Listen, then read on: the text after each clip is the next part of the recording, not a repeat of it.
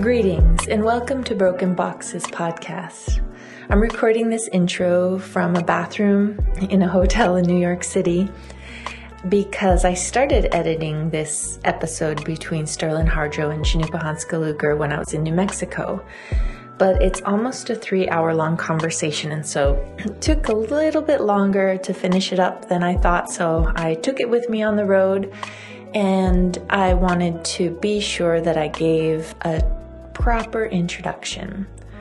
So this episode of Broken Boxes, we present the fourth conversation between the acclaimed director and creator of the hit television series Reservation Dogs and our friend Sterling Harjo, and visual artist and recurring host Chanupa Hanska-Luger. So in editing this almost 3-hour long recording, it solidified for me as the producer the need to make their conversations into an official series. And so is born Long Con, a name for the series to play on words for so many reasons you can uncover in listening to these two chat, but ultimately speaking to the long conversation this work showcases. So this episode, the artists speak to hunting, land, fatherhood, growing up poor, the familiarity with relatives in prison, Reservation Dogs Season 2, Sterling's Uncle Marty's laugh, taking the time to call your friends and check in, film noir, Chanupa's hats, fashion, ghosts, the art world, normalizing therapy to control inner chaos, writing versus directing, confronting the darkness in life, alcohol, the Gotham Awards, and art making, and what part of the process brings the most joy, and what is the hardest point in the creative journey. If you have not heard the previous 3 episodes between Harjo and Luger, they are also quite long conversations about life, art, film, history, and everything in between, all informally shared from the lens of 2 Native American artists and friends actively participating for the record of the 21st century. I hope you enjoy this episode, and if you like Broken Boxes, please follow us on your streaming platform and give us 5 stars so we can help reach more people. We're trying to be professional. See the setup here? It doesn't work, but good try. Good luck. Right. I mean, how can you be professional with that mustache, sir? Look at this thing. That is massive. Wow. You're really you're really showing your Norwegian today. Yeah, but it's been like 6 months. Yeah. No trim. Mine's so weak, dude. Like, I don't know what to do. So here's the thing. Is your mustache covering your lip right now? No. See, how do you have... So some people have like a longer thing. Mm-hmm. Like, I don't have much area, but it covers my lip very fast. So I have to trim it, which doesn't let it get full. I know. I've been cultivating this for a minute, and I just, I make this face like a Muppet, Muppet mouth, and then I just take a scissor and I trim it right along the lip. But I think my lips are too luscious for that, though. You know what I mean? You've got the luscious lips. I got a long. There's too much to cover. Look, I've got the grays are coming in hot though. The funny thing is the profile. Like, it's almost a hair Simpson. Like, my upper lip just feels like totally. But here's my profile. They just shoot straight out. Like, I don't know how people get the mustache to go down. Mine goes straight out like that. I know. It's a lot of this. It's a lot of this. I'll be honest. A lot of feeling yourself. Mm-hmm. Because it does. When I sleep, I'll wake up in the morning and all of these will just be like jacked, and then they're touching the hairs inside of my nose. Oh, so I was having a conversation with someone the other day, and one of my lip hairs was going into my nose and tickling my nose. And I was like, I looked like they probably thought I was on cocaine because I was trying to, yeah. Was that on Zoom or in real life? It was in real life. It was a real life conversation. What? You talk to people in real life? Yeah, it's rare. Hold on a second. I gotta put this hat on get my bangs out of my face. Been a minute, son. Yeah, it has. Yes, it has. Too much time. Too much, girl. Too much. There we go. Okay, that feels better. Now I'm not having to look around the microphone to see you. How's it going, dude? Fuck, you've been traveling, right? Last year, 2022 was nuts. You traveling a lot. Yeah. Well, because I'm like, you make plans 2 years in advance, and then they throw a pandemic in there that's like 2 years long, and then so like everybody who like said, all right, we can't, and then they all opened, and then all the plans that I had made 2 years prior to I had to do too. So last year was pretty nuts. Right. What have you been working on? Tell me. Dude, I did paintings. I haven't touched a paintbrush in like 8 years, and I did a bunch of paintings. I just love, like, every now and then I catch up and like I'll see like a video of you just like in some costume walking through the woods. I love it. It's awesome. Yeah. You've been doing film painting. You've been painting and then films too, or what?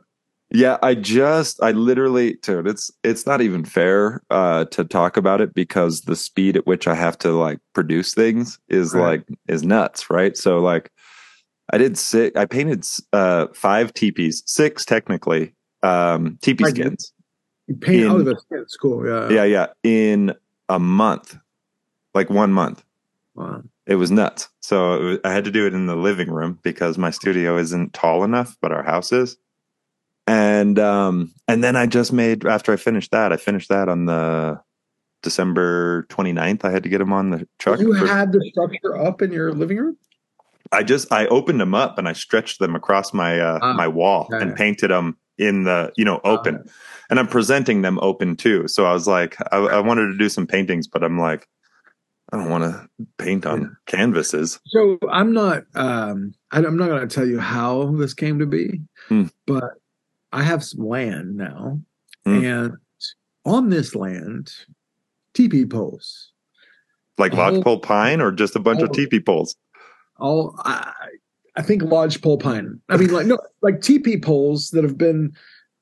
They have made a teepee before. Okay. So you're like the dumping ground for teepee poles. No, I just somehow there was teepee poles on this land, like set up, ready to be put out, and you can tell that I don't know anything about teepees the way I'm talking. So like, that's why I like told Bobby, I'm telling you now, like I need all your teepee living friends. Right. All of my teepee living friends need to come down. We'll have ceremony. What are you saying? What do you got? We will erect our teepee. So are they already trimmed? They're like ready. They're poles. Ready to go. Ready to go. Ready to go. Okay. Yeah. All right. Well, you need a skin. Yeah.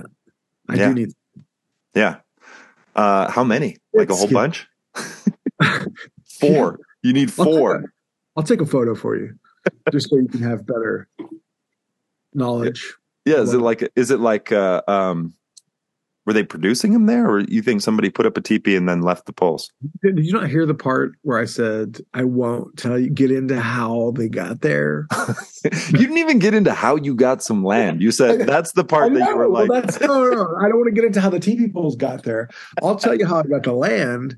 I made a show called Reservation Dogs, and shit got weird. And all of a sudden, I was like, "Oh, wait a second, I can buy land now." And I was like, "It's the first purchase I'm going to do." Or let me ask you this: was it you have to buy stuff? It was I have to buy land. Right? What the fuck? I have to. So here's what I've done on my land that I bought. I saw that you hunted your a deer on your own land. That's huge. The first deer that I ever took down with a bow, I took down on my own land, which is crazy because, like, season 1 Reservation Dogs was the episode where they're hunting Willie, Jack, and her dad. And that is based on me and my dad. Like, we used to sneak off across our dirt road. And as a kid, I just thought, like, damn, we can hunt anywhere we want, But, like, as I got older, I realized, we're, like, poaching on some people's land. And, like, some Texas ranchers owned it. And so we would sneak across over there. and hunt. Just like kids in a candy store. Like there was no worries. Like I don't even think my dad was worrying. We would camp there like it was ours. Like, and we would hunt, and that's where my dad hunted my whole life. And so, and I remember this one moment where I moved. It was the first time I moved from home, and I'd been going to school close by, but I ended up moving to Oregon. And, it's that thing where like your dad doesn't know how long you're going to be gone or when he's going to see you again. And I remember my dad was dressed in hunting gear, and he was like, why don't you drive me down to the creek and I'll go into the land from there. And so like there were two entrances. You could either go in across from our house, cross the dirt road into the field and then go into the woods, or you could walk down the dirt road, go into a creek and then go up in there. And so, he was like, why don't you drop me off down here at the creek and I'm going to go hunting. And I was leaving for Oregon. I was like, all right, cool. And so I remember dropping him off and it being kind of emotional. Him telling me bye and like not knowing when I'm going to see him again or not. And like you leave and you don't know what's going to happen or whatever. And we're driving away.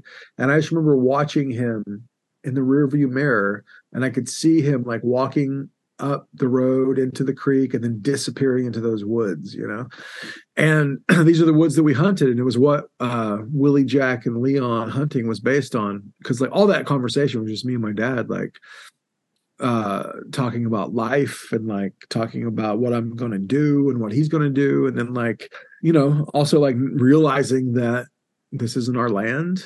And, just, I don't know. I think there's something about hunting where like there's two things that happen to me when I hunt. This only happens to me when I'm hunting or at ceremony. And I'm very vulnerable. Both places. Like emotionally? Yeah. Like you're kind of freezing. Are you talking? Are you there? No, that's how I move now. I'm like a Zoom person. You talk telepathically because I didn't see your mouth move. It's the lip. It's the mustache. You're like Sam Elliott. No, so there's two places. So I feel very vulnerable when I hit those two places. And it's something about like being away from all of the things that you hide yourself with. You hide yourself with a lot of things. Right now I'm hiding myself with marijuana and whatever, and like all the work that I got to do and whatever. But then you go out there and you go to ceremony, you go out there and you have nothing except yourself and what's inside of you. Right. And that's true with hunting as well, right? You're like, I got everything that fits in this bag. Right. And that's it. And you're there in a tree or whatever, just like a crocodile. Yeah, just dealing with your shit. Just dealing with you. And that's all you get to do when you're hunting is deal with you. And then like 5% of it is hunting. Like, okay, but hold on. There's something else in that too. Right. Quiet. You got to be quiet. Yeah. Like not only is it just your stuff, but you also have to reserve yourself, right? Like in both situations, hunting and ceremony, right? Like you can crack a joke in anywhere in either one of those things, but there is like there's a reserve, Yeah.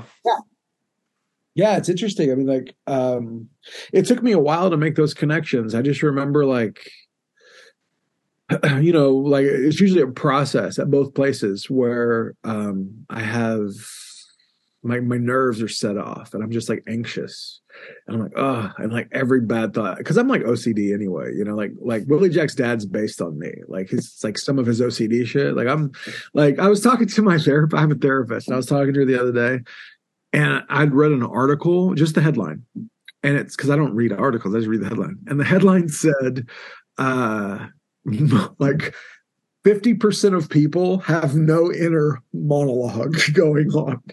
And I was like, what? Like, I told her, I was like, I have a boardroom.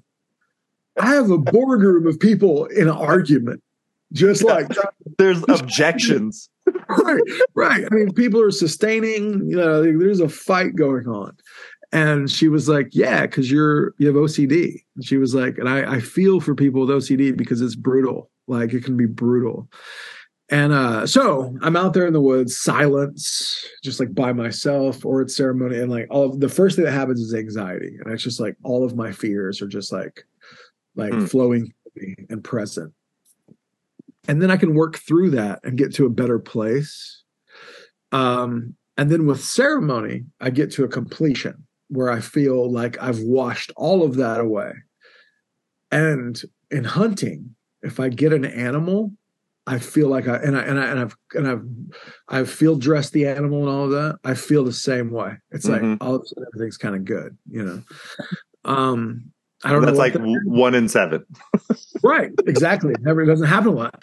So I have this land, you know, and like I was really excited about it. It was funny, like when I first got it, it was before I owned it, but I know the owner, and so he let me go out there, and I rode on like a side by side, and I took my dad out there.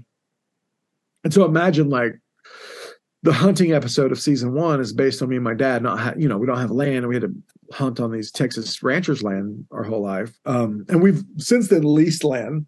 Mm-hmm. Every year we lease other people's land and go hunt. I remember one time we were on this guy's land, this white guy who owns a shitload of land, and we were on his land. We knew the owner.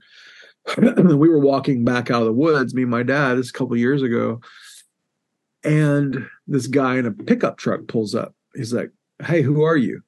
I'm like, "Hey," we were just kind of like, "Hey, man, how's it going?" You know, like that's what's funny is like our greeting was like, "Hey, how you doing?" His greeting was like, "Who are you? And what are you doing here?" And I'm already furious. My dad is really cool with people like that. And so my dad's just like shooting the shit. Like, "Yeah, man, down here, you know, you seen anybody down here? Like, blah, blah, blah, what's going on?" You know, and I'm just like, oh, this guy's judged us already. And I want to murder this guy, you know? And so my dad can tell too. So my dad's like in between me and him. Mm-hmm. And I'm just like, fuck this guy. Like, fuck you. You don't ask me where I'm from or why. I'm written this bitch just like you are. And yeah, exactly. Yeah. And so it turned out he was also leasing the land. He was like, and he called the owner. The owner came down, and the owner's just like, "Oh, hey, how's it going? How's it going, Brownie?" Talking to my dad, you know. And dad's just like, "Oh, you know," and like, I'm pissed, but my dad's cool as a cucumber. And like, this guy, this like kind of good old boy, thought we were poaching on the land, which I mean, I shouldn't even be upset because we've done this before, but like right. we were legit this time. We're actually leasing them. But you don't get caught when you're actually poaching. Right, exactly. We wouldn't be stupid about it, you know? Yeah. It was chill. Right. So anyway, I take my dad to this land, and my dad, we're in Tulsa at the house, and I'm driving him out there, and he's just kind of like, "Oh, you know, like," he's like, "So is there woods there?" And I'm like, "Dude, it's land. Like, you don't know what," like my dad's thinking like it's like whatever, like close to, because it's only like 30 minutes outside of Tulsa. Mm-hmm. So he thinks it's still city. And I'm like, "Dude, you don't understand. Like, this is land. Like, it's going to be land. It's land." And so we get out there, and as soon as we get out there, he's just like, "Holy shit!" And we go up, and then the side by side, I'm driving him around the land, and he's just getting pumped about all the things that are possible. He's like, "I'm going to build a cabin over there," and then he's like, and then at one point, he's like, starts yelling. He just starts yelling at them. I wish I was filming at the time. He starts yelling at the top of his lungs. He's like, "Fuck you. We don't need your fucking land. We got our own fucking land." I don't even own it at this point, by the way. And he's just like, "We got our own fucking land. We don't need your fucking land." He's just like yelling. Oh my God. He's just like yelling into the trees, you know? It was awesome. I wish I was filming it. But yeah, you know, it's like just a crazy thing. Like, it's, you know, what's interesting was like my buddy was like building this event center. A friend of mine was building an event center there where like people could go to the country and get married, right? And on this land, like the land you got? Okay. Yeah. And so all that he had built so far was like the building that would be the office and then a cabin. And he was going to build a bunch of cabins where people could stay. And then there was going to be the main place where people get married or whatever they do, you know, receptions and stuff. And his dad passed away 2 years into the project. And I happened to ride. I just knew that my buddy had developed stuff like that. He's always doing some cool shit. And so I just texted him. I was like, "Hey man, like, let me know if you see any land. I'm trying to get some." And he wrote me back and was like, "I might be willing to get out from under this if you want to do it." And so I went out there and he showed it to me and it was perfect. It was like, so it's going to be like Crazy Eagle Media headquarters, you know, and like, and so instead of building all the cabins and all the thing, I just took the main office area and it's going to be my studio office. And, you know, if I want to crash there's a cabin. So it's like perfect. Is that really cool? Is that on Muskogee land? Like, is it? That's outside of Muskogee land. It's pretty interesting. It's I've entered into Pawnee land, and I'm counting coup in the. Oh shit! So It's on the Pawnee side. So you're still stealing animals. You're still poaching. Exactly. I'm just claiming it for Muskogee territory. I learned it from watching you, Dad. Right. Exactly. Didn't need it. They didn't need it. They didn't need it. It'll come back. You'll take care of it in the good way. Yeah, exactly. I'll give it back to them, and then Hey guys, there's TP poles. Just come on down, pick them up. There's TP poles. We can all. Those are Pawnee poles. Right. Those are Pawnee style poles. Oh shit! What's happening? What's been happening in your life? I'm gonna have a cigar. I know. I'm doing this in my bedroom, so there's no smoking in here. Oh, you usually do. That's usually in my studio. What happened to your studio? Nothing. No, I just better sound equipment up here. Oh. Yeah, Ginger was like, I did a couple for her using this. We've been kind of going back and forth, and I've been like supporting interviewing more. And she's like, it's just use the equipment. It's better. Going out there. It's not about you. Yeah. Quit acting cool out there. The internet doesn't work good out there. Yeah, exactly. But we've been good, dude. I fell into the same scenario, which was like I'm good at being poor. Like, good at it. Yeah. Same. And I don't like it though. Well, it's acclimation. You like it. It just acclimated, just acclimated. Like, what do you mean? Tell me. Well, I mean, like, I was used to that water. You know what I'm saying? Like, it was cold. It's cold as fuck. Yeah. I'm used to it. So I can swim all around, dive. I can do all this stuff in it because I'm acclimated. Yeah. Yeah. Acclimated. Right. But this year had, we've been on the hustle, making work and getting stuff done. And it put me into another what you're bracket. saying is Jim was like, hey, listen, this is cool and all. I'm just like, we make a living here. I was like, does your homie got any more land? Because I need to. You got any more? Do you want to get out from underneath? Paul needs to be real mad if the Lakota came down. I want some Muskogee land, dude. I want some of that. No, but I was trying. We got 20 acres up here. I bought out Ginger's brothers. They all shared a property between like Glorieta and Madrid. Oh, but that's pretty. Yeah, it's interesting. It's completely different from where we're at. Like we're up in the woods. We got trees all around. We get no sunset, no sunrise. This place is all sunset, all sunrise, but no trees. Like pretty deserty. Beautiful, but pretty deserty. And I had to buy a truck. So those were the things. You had a truck. I had a Tacoma, but I had to get like tax truck, so I had to get like a 6,000 pound truck. And the whole stuff or what? To what? Just a write off, honestly. Yeah. And we're talking write off. Yeah, we're talking write off.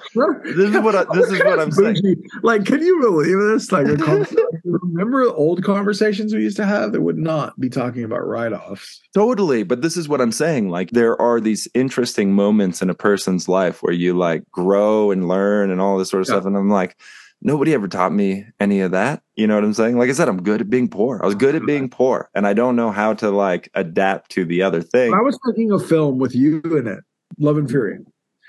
I remember one of the darkest moments of my life. If you mentioned coming into a bathroom in no, that was beautiful. That was, Go ahead. The darkest moment. One of the like relatively, like as far as like financial, and I'm about to film Micah P. Henson in a boat venue. So it's like a club that's in a boat in the waters of Paris right there. I'm about to go in there and film. I've just had an amazing meal, having fun, had a drink, ready to go, ready to film. I get a call. Tax man. Back home in Oklahoma. I'm in Paris, I get a call. He said, first thing he said, are you sitting down? Oh, shit. Oh, Yeah, on a boat in Paris. No, but lay it on me. Yeah.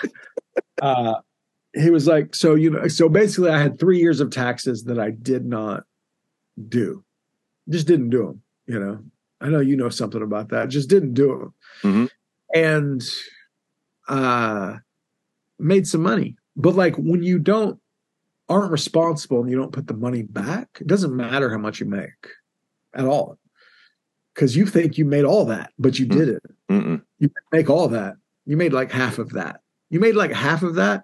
You should put the other half back, and then you made that much. But when you just keep it all, and you're like, I'll deal with the taxes later, you think you made all that, and you didn't. So he calls me, are you sitting down? I'm like, no, but tell me. He's like, he was like, you owe $30,000 a year for the last 3 years. Damn. And I'm like, I had like $2,000 in my pocket, or not pocket, but bank. And I'm just like, oh, fuck. Like, what do I do? Like what? And I was like, all right, thanks. And then I went and filmed this thing. Drank too much because I was just like, what do I do? And then I got to worry about this for like, I think we went to see you in England after that. Yeah, because you're broke. I'm worrying about that the whole time. I'm in like fucking England with you, just like stressed out about this shit. Then I got to go home and deal with it. But like part of that is like living the way that we live.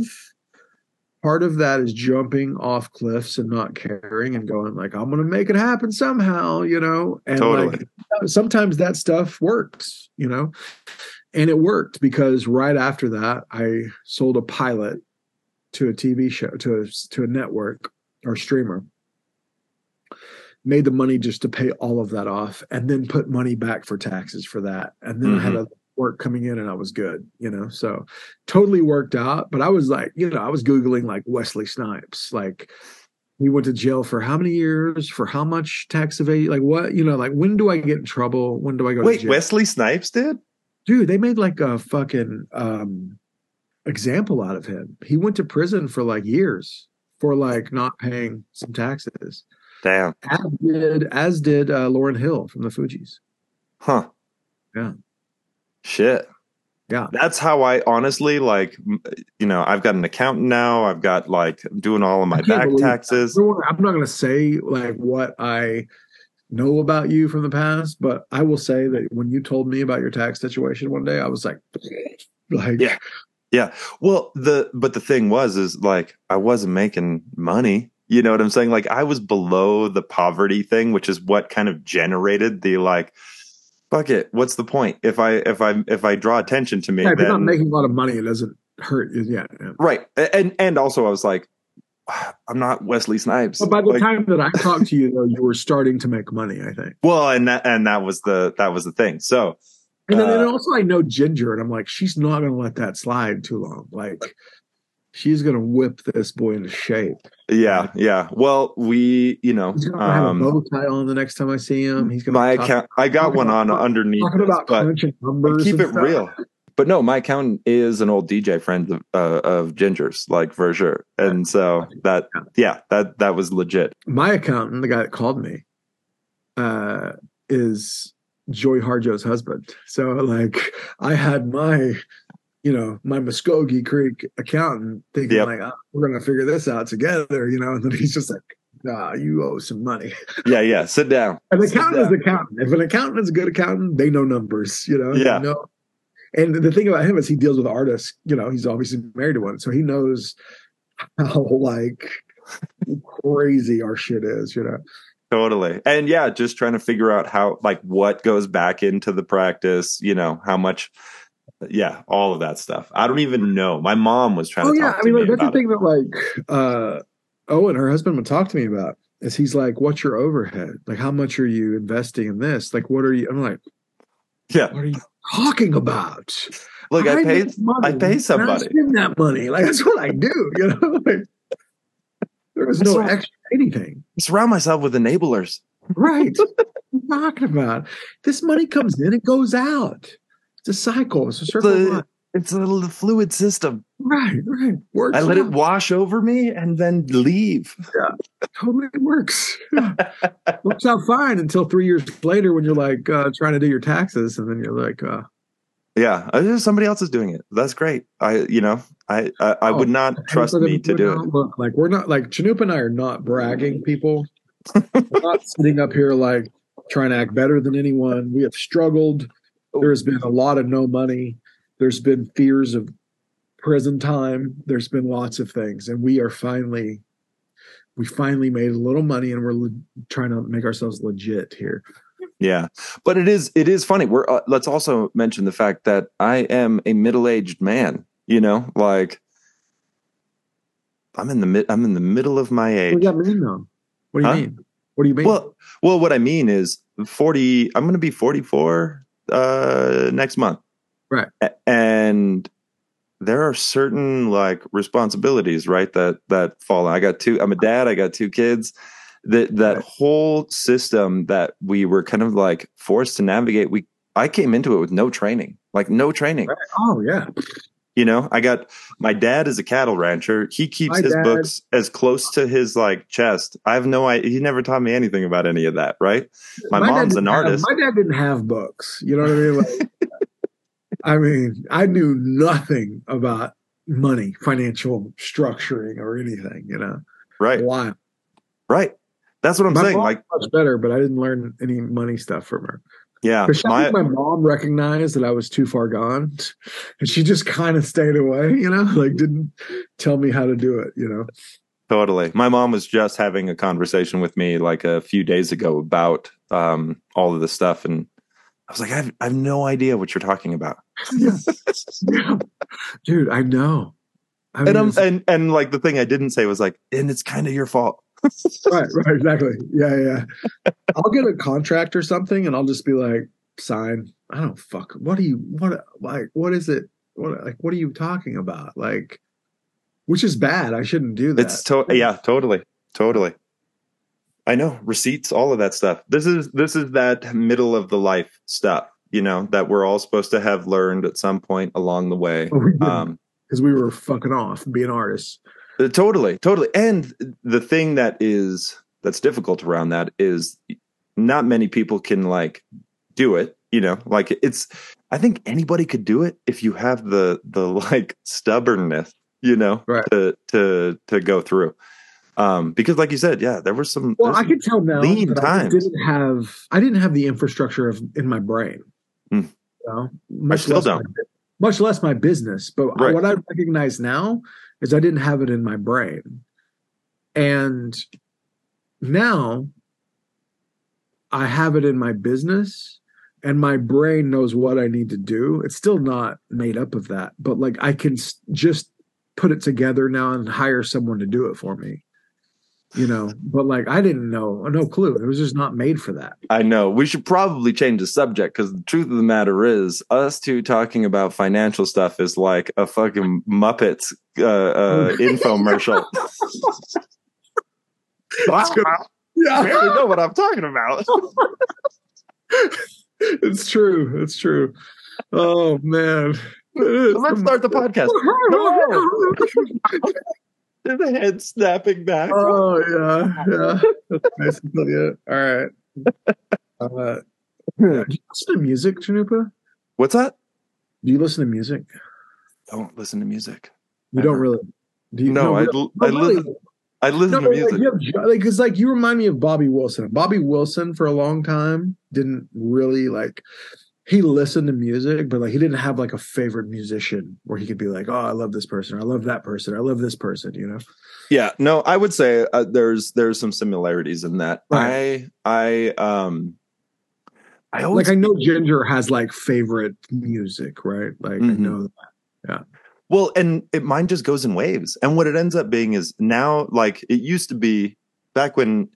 Remember CDs? You're talking about compact discs? You remember CDs? Yes. Compact discs. Yes. I'd get like an album and then I would just listen to that. Like, who's my favorite band? The one that I have, you know, that's my favorite band is the one that I have. And I never had like, my cousin had like this, fat albums of tons. And I'm like, how do you even choose? I do remember talking to you music some. Like Yeah. Nathan, what's that? The Night Sweats guy, Oh yeah, Nathaniel Rateliff. Yeah. Nathaniel Ratcliffe. Yeah. Yeah, and like, I don't know, Coulter Wall. I think our country tastes are very similar, you and I. Right. I know you shared a Coulter Wall, Tyler Childers, like Sturgill. Sturgill, Sierra Farrell, I really like right now. She's awesome. Huh. Yeah. And I'll go in waves. And I honestly, I haven't. What did I get into? Oh, worst name ever. Rainbow Kitten Surprise. Oh, wow. That sounds like my daughter named it. Yeah, totally. Check it out. It's not bad. It's not bad. Cocaine Jesus. I recommend it. And then Shaky Graves. Oh, I like Shaky Graves. So the girl that I just mentioned, Sierra Farrell, has a song with Shaky Graves that I like a lot. Yeah. What is it? It's called The Weekend, I think. Something like that. Yeah, I've heard of that musician. Yeah, Here Comes the Weekend or something. No, not that. It's like Here Comes the Weekend or something. I know the song. I know the song. Coincidentally, Shaky Graves, for some reason, was my 2022 Spotify musician. Rap of the year. There's year rap. Yeah. That was my rap. I was like, what? All right. Wow. Shaky Graves. Yeah, it was at the top of a playlist. And so every time I turned on my phone, that track would play first. Yeah. And so number one. Speaking of number one, did you see that Reservation Dogs got named on another? It's crazy. So many number one lists, man. Yeah. Well, it deserves it. It's made all, quality work. I'm sure you guys are you guys writing right now? Yeah, literally. I mean, literally, I will get off this with you and I will write until 2 a.m. Yeah. Well, that's that grit I was talking about, Last night I was writing until 3 a.m. Very dark script episode. And I literally was like, I think I hear something in the back of my house. I'm going to sleep on my couch tonight. And I slept on my couch and I went to bed at like 3:30 in the morning, just like so tired, like woke up too late, like ruined my day. It's like right now is like the place where we're handing in scripts and finishing stuff for season 3. And so it like a lot of times it feels just like nonstop writing. Yeah. So you heard something in the back of your house, like inside or outside? Yeah, inside. Actually at first. And maybe like after season 3 comes out, I can talk about this story because it has to do with the script that I was writing, but I was hearing something outside. Then I heard something inside. And did you write it into being? We'll find out. I think I did. I think it was what I was writing was coming, like was something was around. Oof. There it is. I was like smudging, like burning, and I was like, and I'm gonna sleep on the couch. Yeah, I laid down with my sweetgrass and sage in my hands and cedar, just covered myself in it, just on the couch. Just crumbled it all. Yeah, it's like a big joint. grab that quilt and just roll yourself up. Right, exactly. Careful. That's how we bury people, True. That's true. Our way. Lakota way. Wrapped up. Scaffold. You almost scaffolded yourself. Yeah, Pawnee too. I might have to not do that. You better do something about those poles. That's somebody's home. Messing around with that. Trying to put it up. Yeah, you should. Yeah. Come to New York later this next week. Giles might help. Bobby and them said they would help Dallas when they come down. So cool. All right, good. Well, if I could help in any way, please let me know. Yeah. Do you? Are they going to bring you a skin? Do you need a skin? I need a skin. Yeah. I have a little tiny one. Like, look at that guy's poles are real big, but his skin is real small. He must be Creek. It's like a shade. It's like a shade structure. It's like one of those like one of those children's teepees. The Gap. Yeah, the Gap ones. That's the one I was gonna offer you. Smudged it. It was Kanye TPs for the children. Jesus. So yeah, number one list. It was cool. Like, it's so cool that like Native people love it. That's obviously who I made it for first. But then you get other people to like it, and it's like, man, like you just want to go like, are you for real? Like, you really like it? Like, what's up? Crazy. Like, I just talked to Bill Hader, the comedian, for like 2 hours. Really? Yeah. Like, got off right before this, and he just is that the cat who did Barry? Right. Which Yeah. I love Barry. And like and he's from Tulsa originally. I'd never met him, but he got my number from my manager and called me and was just like, hey, I love your show. Like, it's fucking awesome. And he was telling me that Guillermo del Toro, and Bill Hader does great impersonations, so I can't do these. But he was telling me Guillermo del Toro was telling him how much he loved Reservation Dogs, and was just like, I know Reservation Dogs so much, like, it was so great. And then he was saying that Alfonso Cuarón, the filmmaker of like Roma and things, like he also said it was one of two favorite things that he's watching right now. So, well, it is amazing, but it's also a I mean, from an anthropological standpoint, there hasn't been a whole lot of work that like kind of talks about where we're at and who we are in any sort of way that is a genuine point of reference, right? Right. And that's how you can get away with like Avatar shit, I know. Which I haven't seen. I see people coming down on that super hard. I haven't watched it. I walked out of the first Avatar with my daughter. I was like, fuck this movie. See, I could have done that too with the first one. You didn't know? No, I mean, I watched the whole. I didn't leave the thing, but as I was watching it, I was like, man, this is a man called horse again. Like. Dances with Wolves or whatever. Right. It's that same kind of story and narrative, which was always my, I was like, right. All of this technology, and you're reproducing a. What's crazy though about that technology is like it goes so far to where it starts looking. It's like like technology's like pretty good, but it still looks fake. Then it gets really good where it looks real. Then it starts looking fake again after it gets too good. It's just like, what are we doing? Like. I didn't watch it, so I can't judge, but like I just not interested, like I'm not interested in that story. Yeah. What's funny is my boys, and I don't know if your kids are old enough now or in it in that sort of way, but my boys love like some retro throwback 16-bit. Like Stranger Things or something, or what? Like no, like they do a thing. One, EO like drives Ginger nuts because when he's making all of these movies right now, he makes like little animated movies and things. But when he uses his mic, he talks like this, but like literally like swallowing and popping his peas. So when did he start making stuff? Like I want to get my kid into making, so he's interested. I'm going to get him a camera. Like when did they start doing it? Like little animations. I mean, shit. When EO was like 4, he would fuck around with like my phone, right, and do stuff. Like he would make like stop motion animations with Legos, and I would sit there and play with him and help, right. help him build things. He'd move them, we'd record it, and then he would do the voiceovers. He loves doing the voiceovers on them. Oh my god, one of Herzog voiceover on a movie. Yes. Well, and doing all the voices for every one of the things that Ginger has like in the archive of new parents, right, filming their kids all the time is.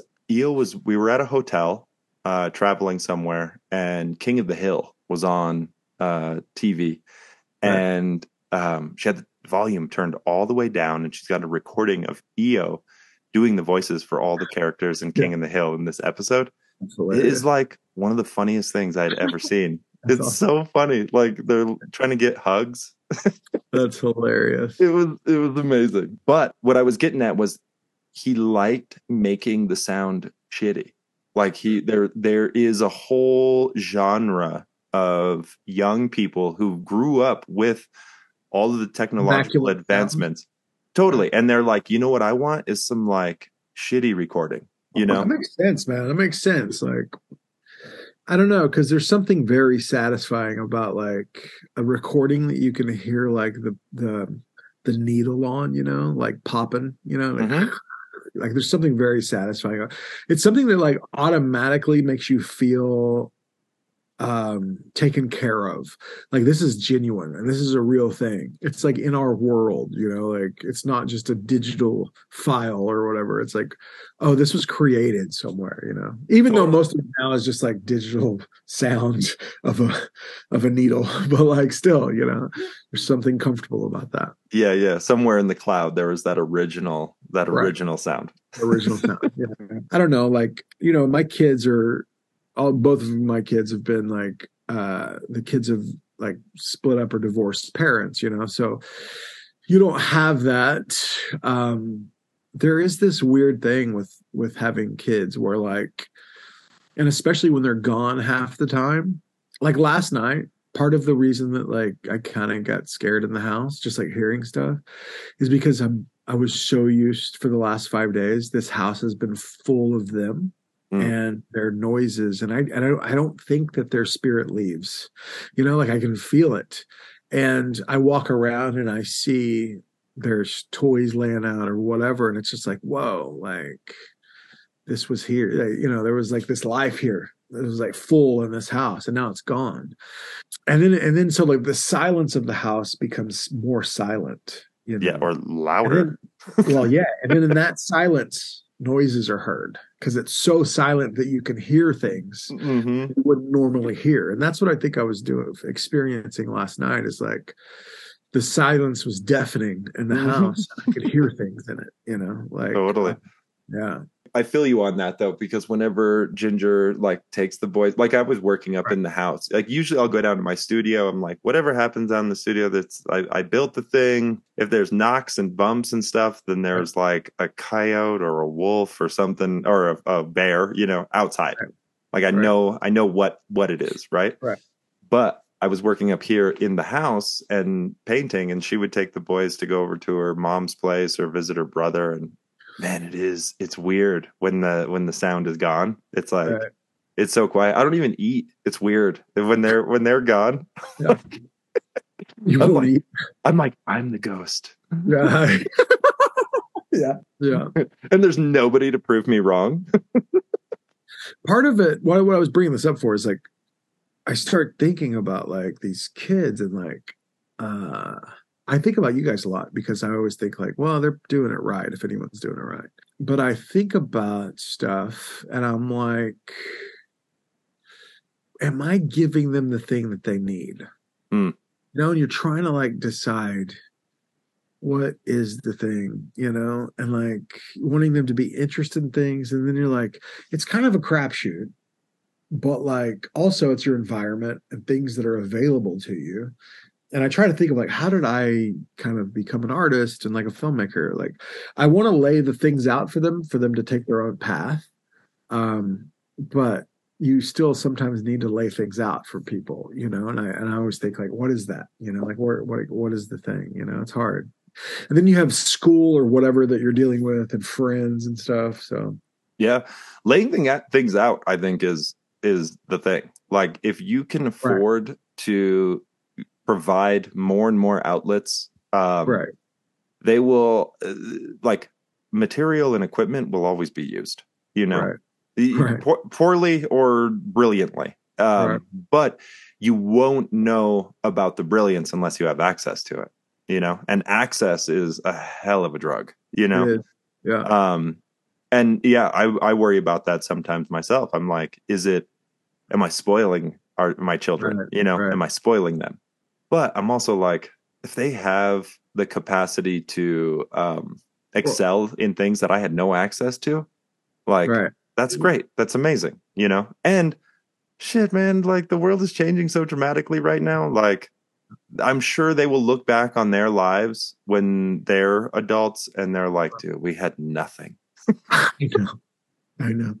We were poor. Yeah, totally. Well, like, I mean, like, if you were to look at my life as compared to everybody else in my hometown, I wasn't like, we were on the lower side, I think, of like, but like we had an Indian home. It was like a HUD home, but it was like on an acre or two of land. And when we first moved out there was not a lot of neighbors, but like we didn't have a lot, but I never went without. You know, there was never a time where I was like, you're gonna go hungry for 2 days. You know, like that never was the case. Like if I was starving or something, I would have like went to a family's house or something. You know, like there was a community, and you would always get fed and taken care of or whatever. So like it's like poor to not the point where you were without. You always had, and you had some luxuries. But I look back at that and I'm like, wow, we didn't have a lot. You know, like. Especially compared to people that I know, you know, and how they grew up. Like we didn't have a lot, but like my parents never let that kind of come to the forefront. I always felt taken care of and like we had it, you know? Yeah. Yeah.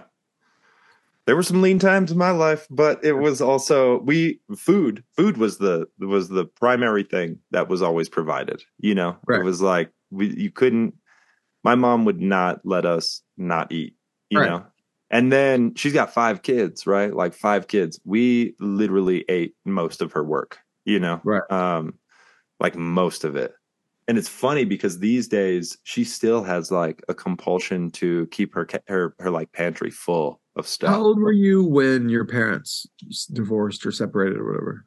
2. I was like 2. 2. So you don't remember much of them together, right? No, I don't have when any. When you came online, you were living with your mom. Exactly. Then what was your dad to you then? Was he just like your dad who was someone you saw in the summers or something? Yeah. He was still my dad, but that was our relationship, right? Like I didn't have the longing or the loss sense, you know. Like my older sisters were like, they definitely had like some chips, you know. Yeah. Where it's interesting though, because I don't know, like it's so easy for I think men today or anytime that if there's not the constant pressure or like access to the children, if you're literally states away, like it's so easy for him not to have you, you know, just like, oh, like they're not in my life.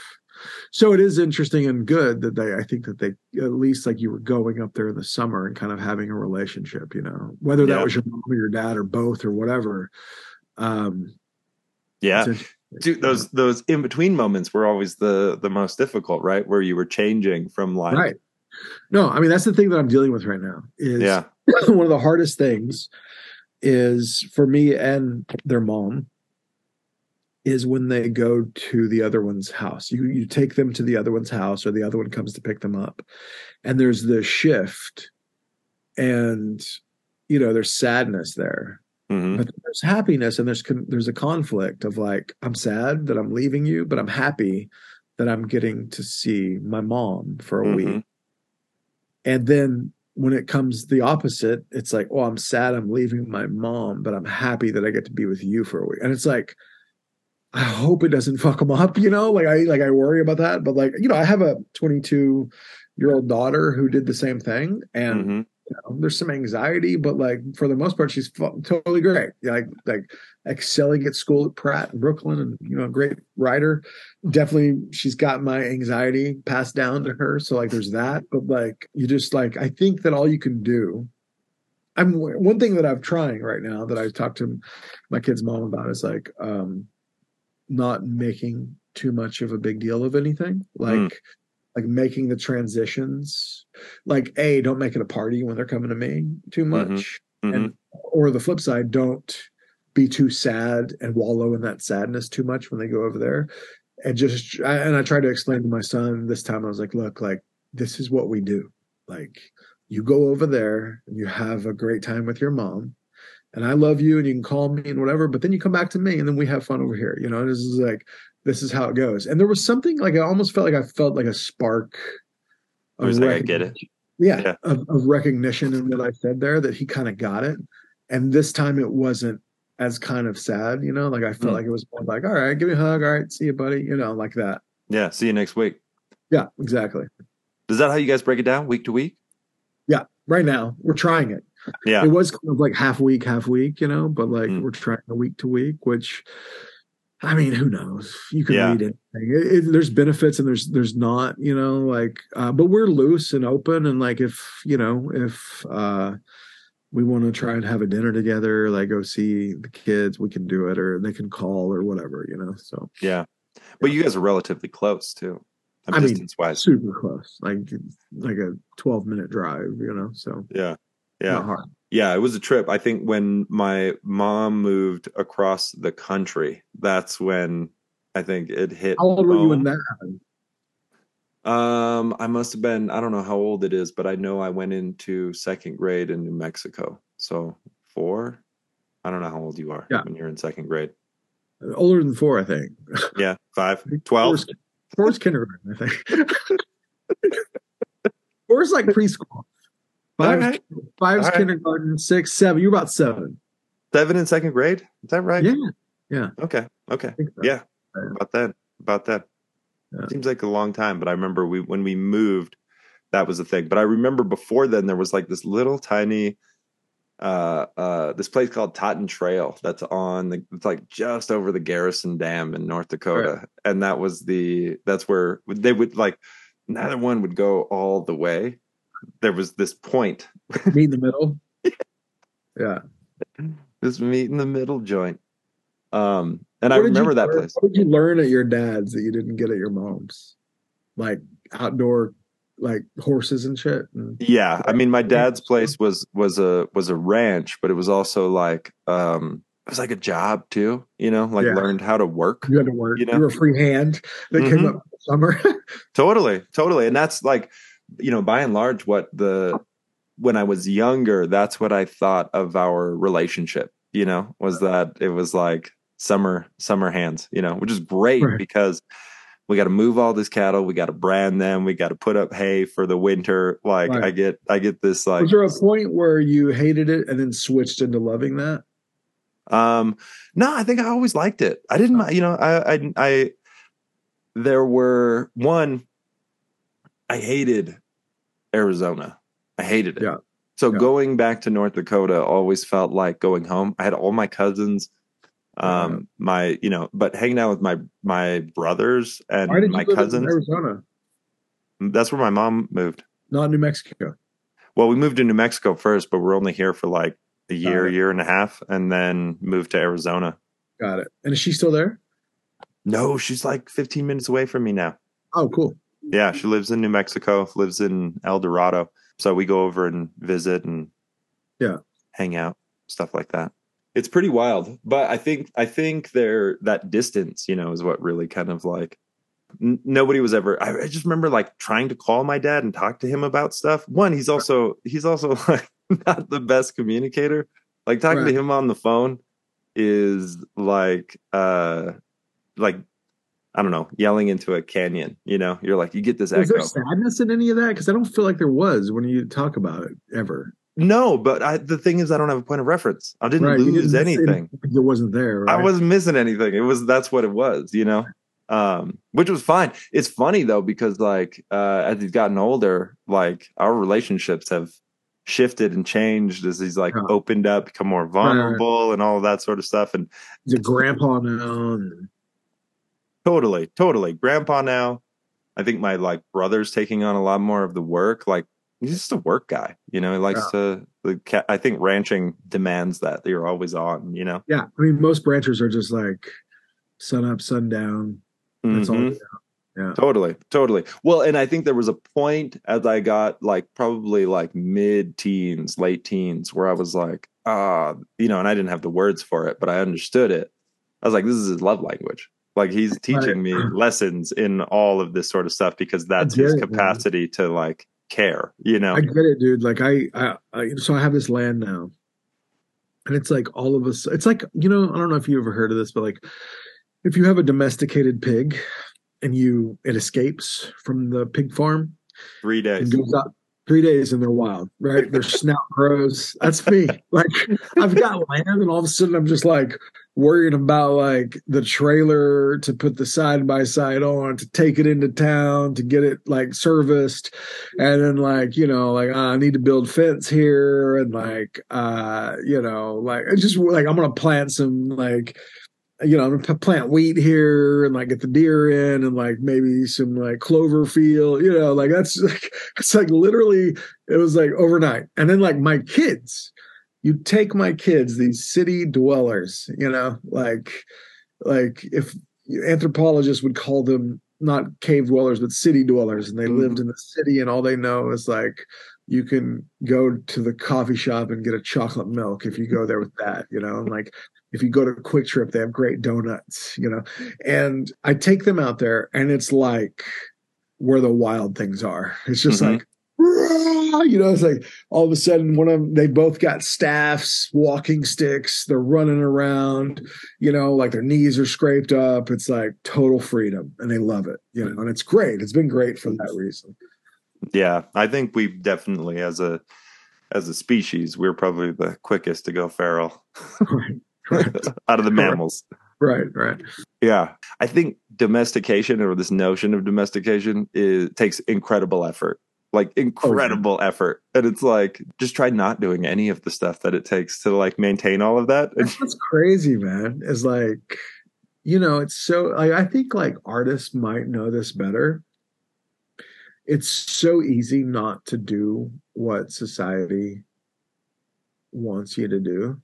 Like it's the easiest thing for me. It comes so naturally. But like it's the easiest thing. And we all do it.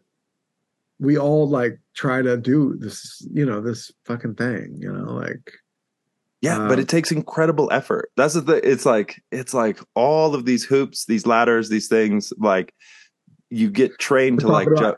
Taxes and shit. Totally. Exactly. We started out this whole conversation about like our experience of navigating the system, but we're like, you put up a ring and you convinced me to jump through it and you gave me a little bit of food on the other side, And I'm like, great, thank you. That was dry. Your kibble was dry, but thank you. Right. I jumped through the hoop. That's easy. I can jump through hoops. Big deal. Big fucking deal. I'm smart. I'm real smart. I talked about this though. I think when we were in England together, like you and I have this concept of money that is just like, whatever. It can be made. We should talk about money, you and I. No, but this is the opposite of what you shouldn't do. And we were like this, which is like, oh, doesn't matter. Like I'll make it. Like what? Like it's just there. Like we'll just grab it and just It's a fluid system. Just let it wash over me. It'll be fine. It doesn't matter.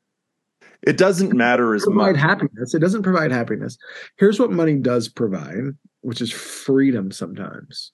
2, do what you want to with it. And if you choose to be happy in that freedom, then, then good on you. But like, it doesn't cause happiness for sure. Yeah. But it's a zero-sum game.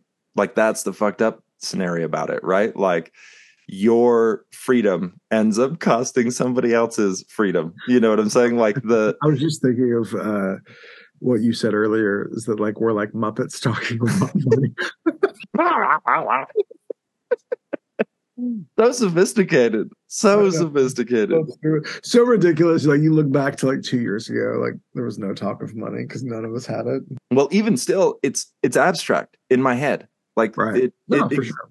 It exists as an abstract in my head, and I'm always like, what's the thing I actually need? Like on the know what I'd like to do, by the way? I love that you and I, like I'd rather see you in person for sure, but there's something really cool about only catching up like this.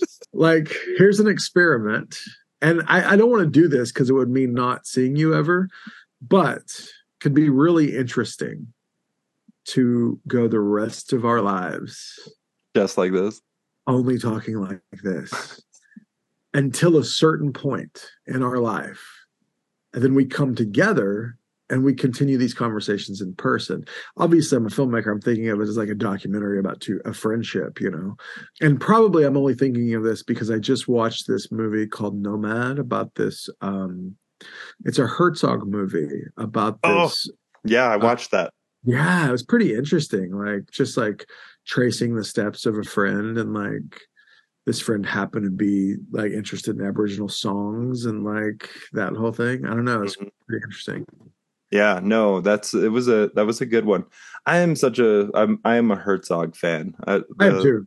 Yeah, I subscribe. I hit I subscribe. subscribe. Totally. I like and I subscribe. Well, I love that like his films don't have the normal immediacy that like a documentary has, or this like reveal. Like they are just like they don't exist unless he created that.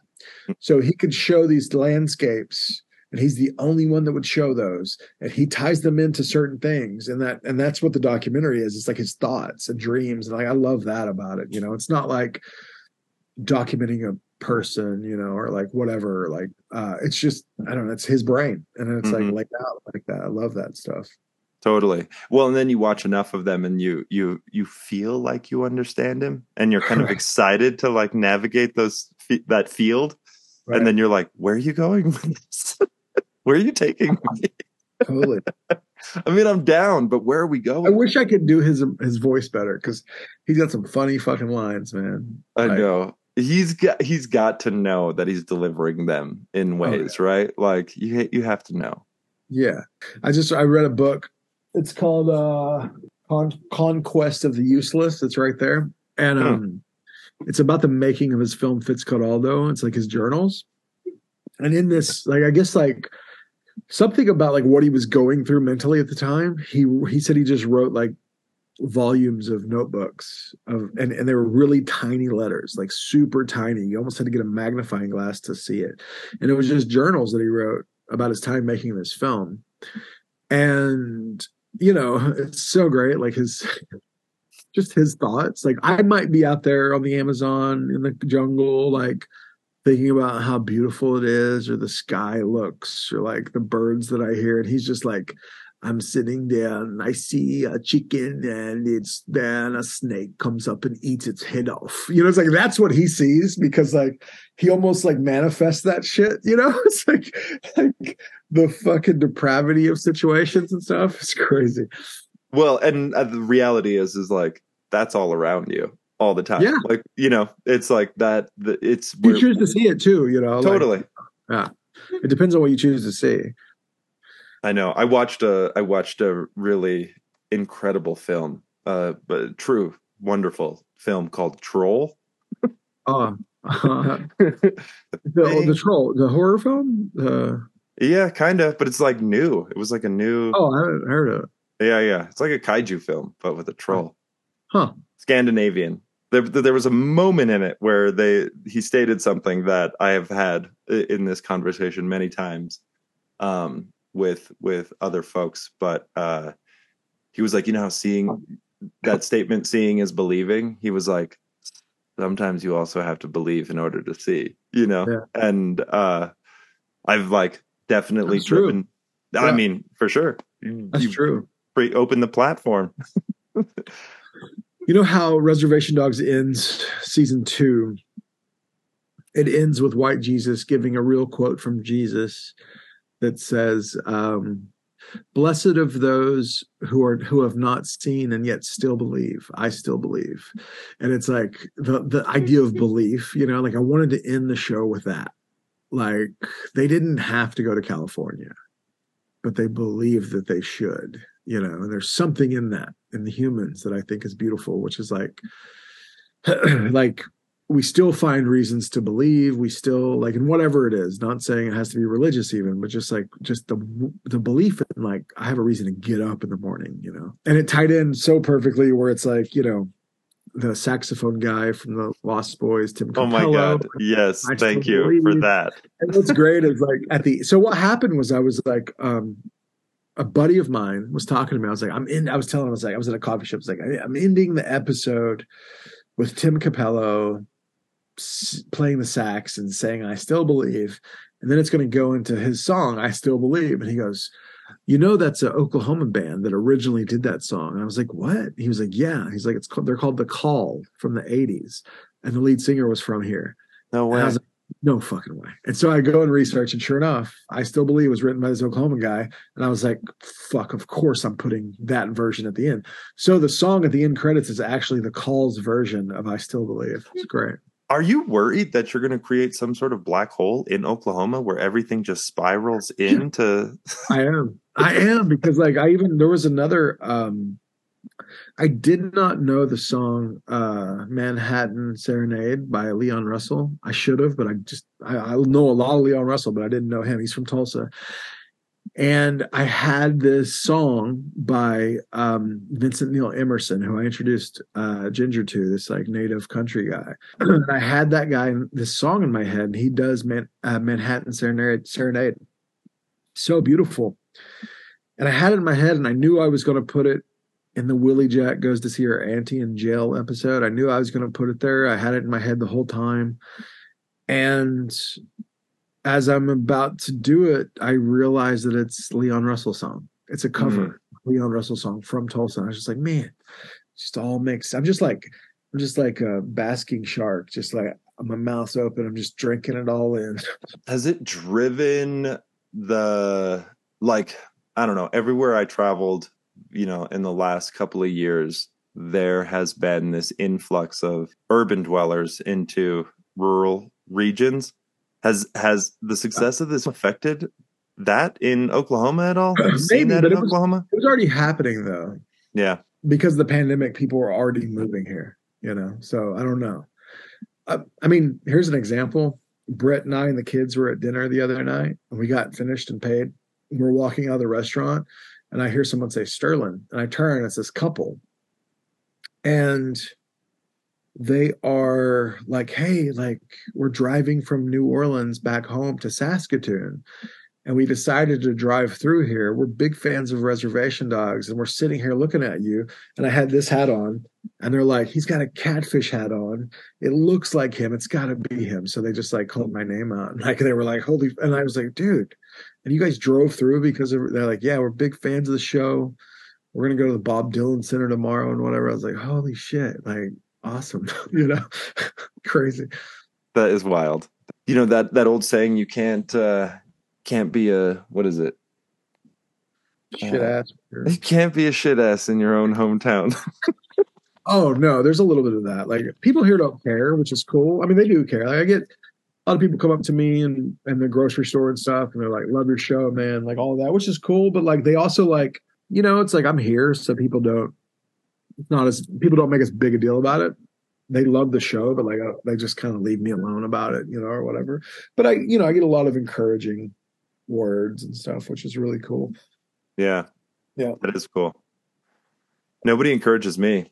I'm jealous. That's good. You don't need it. I mean, just think how big your head would be if you. Your head would be as big as mine if you got. If you got any kind of encouragement, it would fucking be off the charts. I know. I'm like, periodically, actually. You have a bigger mustache. Well, I got to be honest with you. The computer camera, like, is quite generous on facial hair. Oh, yeah? What do you mean? Yeah. Well, I mean, it looks better with my head 2 inches tall, an inch and a half, than it does at full scale, Did you see when Bobby grew a mustache? No. Did he look like a catfish? I feel like he's always had like a little bit of a... He did. It looks like a catfish mustache. Yeah. He grew it out. When he was in Rutherford Falls, he had a mustache. I do recall that. You know what's messed up? Where it's the fullest is just this much. Which I'm like... You can't shave to that, dude.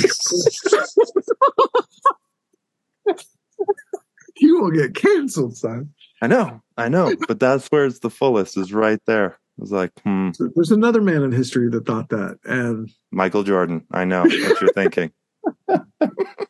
I know exactly what you're thinking. I am not the GOAT.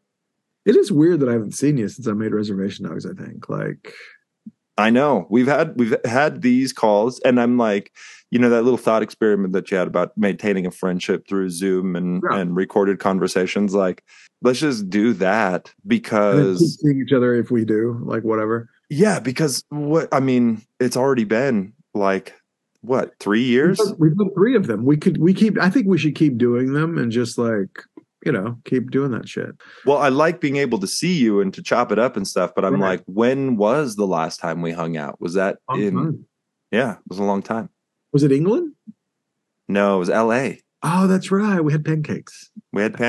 You were staying at that boutique hotel. Silver Lake Pool and Inn. Yeah. And then that place that we got pancakes closed, which was my favorite pancake I've ever had in my life. That just means you get to find another favorite pancake. That's right. That's a gift. It's a gift the universe gave you. It's funny. I wish I could tease season 3 out for you. Like, I know you can't on this. Also, like, we had these talks and then we would shut it off and, shut off the recording. And then you would like hit me with a couple of things. Don't do it. Don't do it to me. Because like I keep, as I'm watching the show, I'm like waiting for it to happen. Yeah. Like I hear the brrr, I'm like, damn it, I already heard the chish. Did we talk after Reservation Dogs season 2 was made? Mm-mm. We didn't. How did you feel when you watched it? Like, was it unmoved? Absolutely unmoved. Yeah. I mean, I knew that because you have no feelings, but like, you appreciate the cinematography. I like that you got the saxophonist from Unmoved. Such a great. I wish I could make a poster with a quote from you that on the reservation that just says, "quote unmoved." No, it was good. It's funny because you watch the show, right? But because my algorithm is tethered into Indian country, you get these like repeated waves. You see illustrations of shots from it, like that Willie Jack moment in prison with all the ancestors. I mean, fucking profoundly moving, and also familiar. You know what I'm saying? Like I've had the sensation of what you managed to present in my life and in different moments, and a lot of other Native people that I know, and probably just a lot of other people that I know also could like relate to that concept of generating. That was the craziest thing to me. I mean, like I was telling Migazy this the other night. It's like that episode was rewritten last minute, like 2 weeks before we shot it. Migazy had written something, and I just knew something was off. Not in his writing, just like the concept of the episode was off. And so I got him and Bobby, I think at the time, maybe Tasba was there, or she was gone that week, or directing that week. I can't remember. But like, I was like, this isn't the thing. Like, this isn't the episode. Like, what do we do? Like, where do we? Like, what if we take everything out that we thought it was? What is it? What are we trying to say? And somehow in there, I came up with the idea of like, what if she goes and visits Daniel's mom, her auntie, in prison? And then we started talking, and it was like we started kind of like structuring the episode out. And I remember we went away, and because he went to write the episode. And what we do is we kind of come up together with like everything that's going to happen in the episode. And the writer that's specifically writing that episode, whether it's me or another writer, they will break off and write the script. And so he broke off and wrote the script. I remember he called me and he's like, "Hey, I'm having a little trouble with Hokti's voice, the auntie's voice. Like, I don't know her." Like, I was like, "Yeah, you do." And he was like, "What do you mean?" I was like, "It's your mom." He was like, "Oh, okay, yeah." And he's like, "See you later." Hangs up, goes and writes it, And then I remember like, let's talk about that episode. So like, I remember loving the idea of it being in this jail and like all of that. I love the idea of like, I thought a lot about my Uncle Marty when we came up with that episode. Are you there? Because your eyes are closed. Yeah, and frozen. I'm here. I told you that's just how I look now. It's been a while. And so I was like, I thought a lot about my Uncle Marty. My Uncle Marty, my whole life. I mean, one of my first words was jail, because they would say, "Where's your Uncle Marty?" And I would say jail. One of my first memories is seeing him behind bars in McAllister in jail. Like, I went to visit him. It was like 3 or 4, I think. And, he's been in jail a lot, but like one of the sweetest, nicest people you ever met. And it's like, how do you balance that? Like, one of the coolest people you ever met, one of the kindest and like loving people you ever met, funniest people, but then he's in jail all the time. Society says he has to be in jail, Yeah. It was rare to see him sober, I think. Something was missing in his life. I don't know, I have ideas, but like, I thought about him a lot. And so we broke that episode down. Migazy went to write it. And then I was directing it. As Migazy had written it, it was like the auntie's praying, and then Willie Jack goes into like everything goes black, and like she's kind of traveling through space and seeing ancestors, like images of ancestors. And you know, our production is just small. So like I was like, I need to simplify this. And so I thought of this movie that I love called Uncle Boonmee, who can recall his past lives, I think is what it's called. Great movie. I've referenced it a lot. When I played Bigfoot in the season 1, I had the glowing red eyes. It's straight from that movie. There's these beings that have glowing red eyes. And so funny enough, catfish fucking is also an homage to that. But you'll just have to watch the movie. But also this, like I thought of this moment where they're sitting there at this table. This man, Boonmee, is dying. And because he's dying, all these spirits are surrounding his house. And they know, and this being comes up to the porch and is talking to them. They're all sitting outside eating, him and like his sister-in-law and his son or something. And this being, this looks like Bigfoot, comes and walks up on the porch, and he realizes it's his son, and his son tells him like that he turned into one of these creatures at one point, and like he's telling him that like they all know you're about to pass away, so the spirits are here, they're hungry, you know. And all of a sudden, there's a shot of him sitting there, and slowly, really slowly, the faintest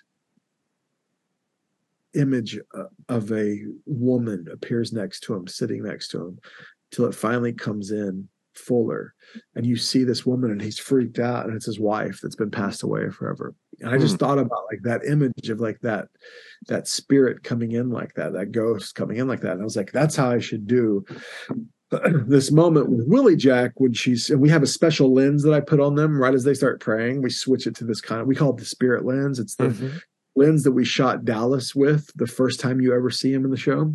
So at that moment when they're praying, I switched to that lens, and when it hits Willie Jack, it's just like this really long shot where all of a sudden there's like these like fading in of these spirits. It's really slow, you know, and that's where it came from, was that moment. And then like I had a friend talk to me about like how much he loved the reaction when the spirit touches her.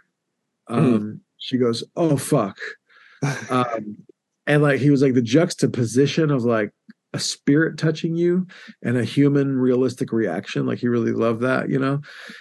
And one other note is like the woman that plays the spirit of Hook, the anti-spirit, the one that touches Willie Jack, that's Tava Sampson.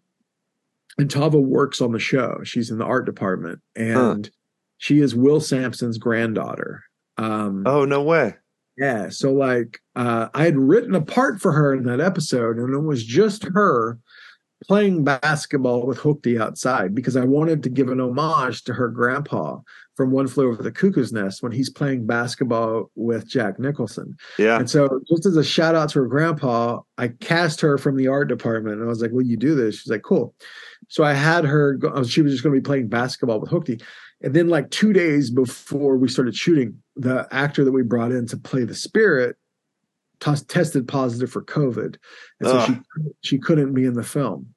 So I went to Tava and I was like, will you play the spirit? And she was like nervous, but she did it and like did a great job. But I don't know. I love that. Like being able to like I don't know, it's like homage to her grandpa, but then it became such a bigger moment. Another note is that her dad and my mom went to boarding school together at Sequoia, and they dated a little bit, I think. And like her mom and her dad and my mom. Oh, okay. And her dad's passed away now, but my mom and her dad were homecoming king and queen for Sequoia basketball in like the 70s. Oh, no way. We didn't know each other until the first season of Reservation Dogs when she came to work on the show. That's funny. That's a trip. And so I'm filming this. My dad's in it. The real Brownie is in it. He's the guard. He's the prison guard. And well, first let me tell this story. I'd cast this guy named John Doe, who's a lead singer of the band X. He's from Tulsa, but they got famous out in L.A. Punk band called X, and I cast him as Willie Jack, as the old man in the lobby talking to Willie Jack about how he took a hero dose of acid one time. Yeah. Oh God! A couple days before we shot that, his wife had a bad accident. She's fine, but like he had to back out, so we had no actor. So there's this guy on the crew. His name's Steve Mathis. He's fucking great. And this guy is a legend. I mean, like, he's been in everything. He has been in, or not been in everything. He's worked on everything. So he's a gaffer. He's an electrician. He worked on Back to the Future, the original Halloween, and subsequent Halloweens.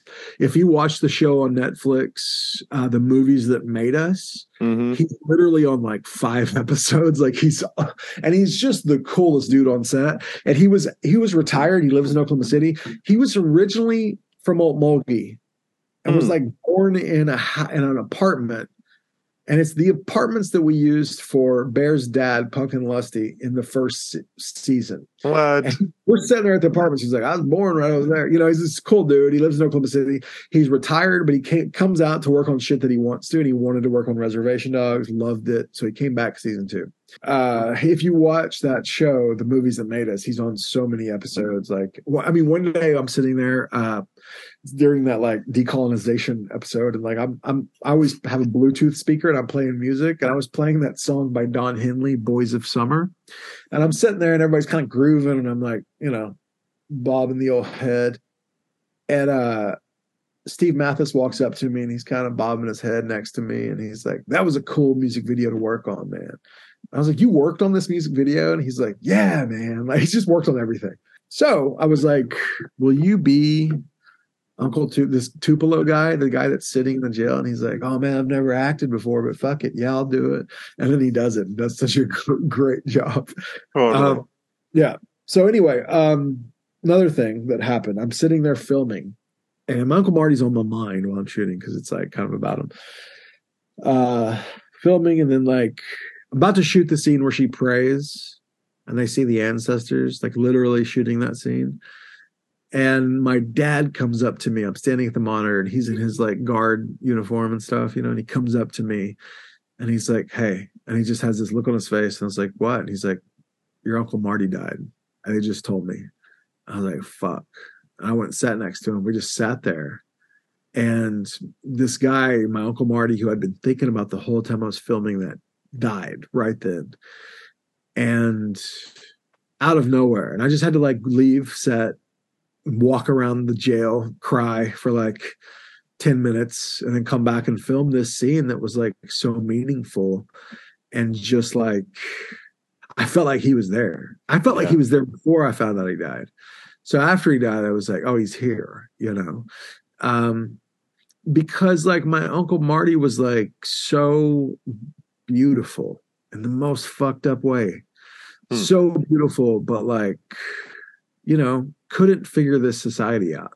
Like, one time his girlfriend died and I went to her funeral, and after the funeral, my uncle asked me if I would take him home. I was like, yeah, I'll drive him home. So I was driving him home from Seminole, Oklahoma. And he asked if I'd pull over to the liquor store. So pulled over to the liquor store, he got a bottle, and we got in the car and we're driving. He's just kind of talking about stuff. And he said to me, he said, he's like, you know, your mom and my sisters, he was like, they all want me to quit drinking. He was like, but like, they just don't understand that like I can stop. He's like, but I just don't, because like, this is such a boring world to me. He's like, I'm just boring to me. And, you know, he did quit like 4 years before he passed. But like, I remember one time he was out of jail, and it was right when I first started film. Like, there were a couple articles written, nothing big at all. I hadn't done much.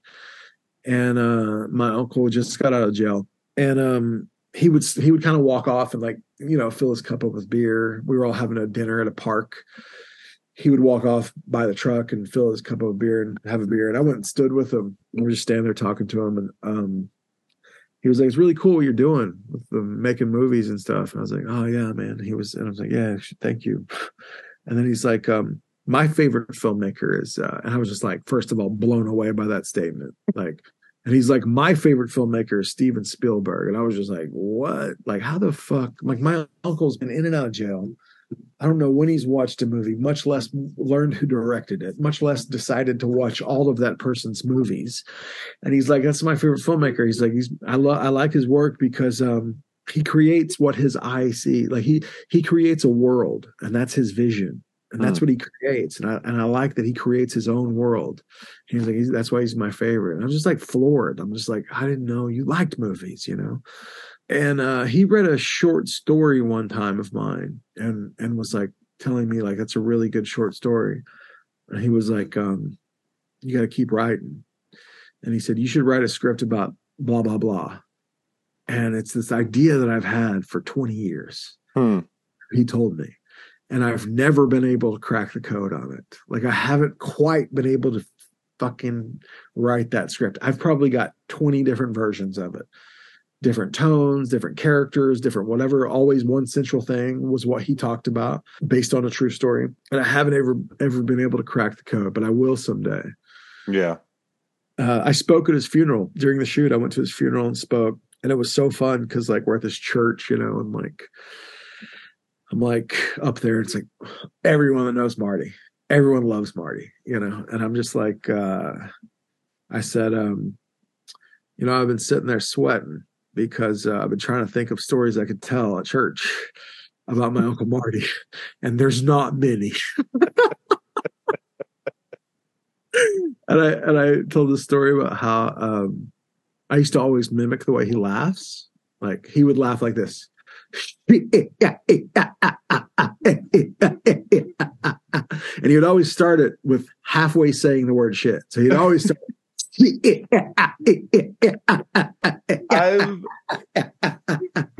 I have heard you make that laugh mimic. Yeah. And like one time he was coming to my cousin's house, and I saw that it was him coming up to the door, and the door was locked. He knocked on the door, and I was like, "Who is it?"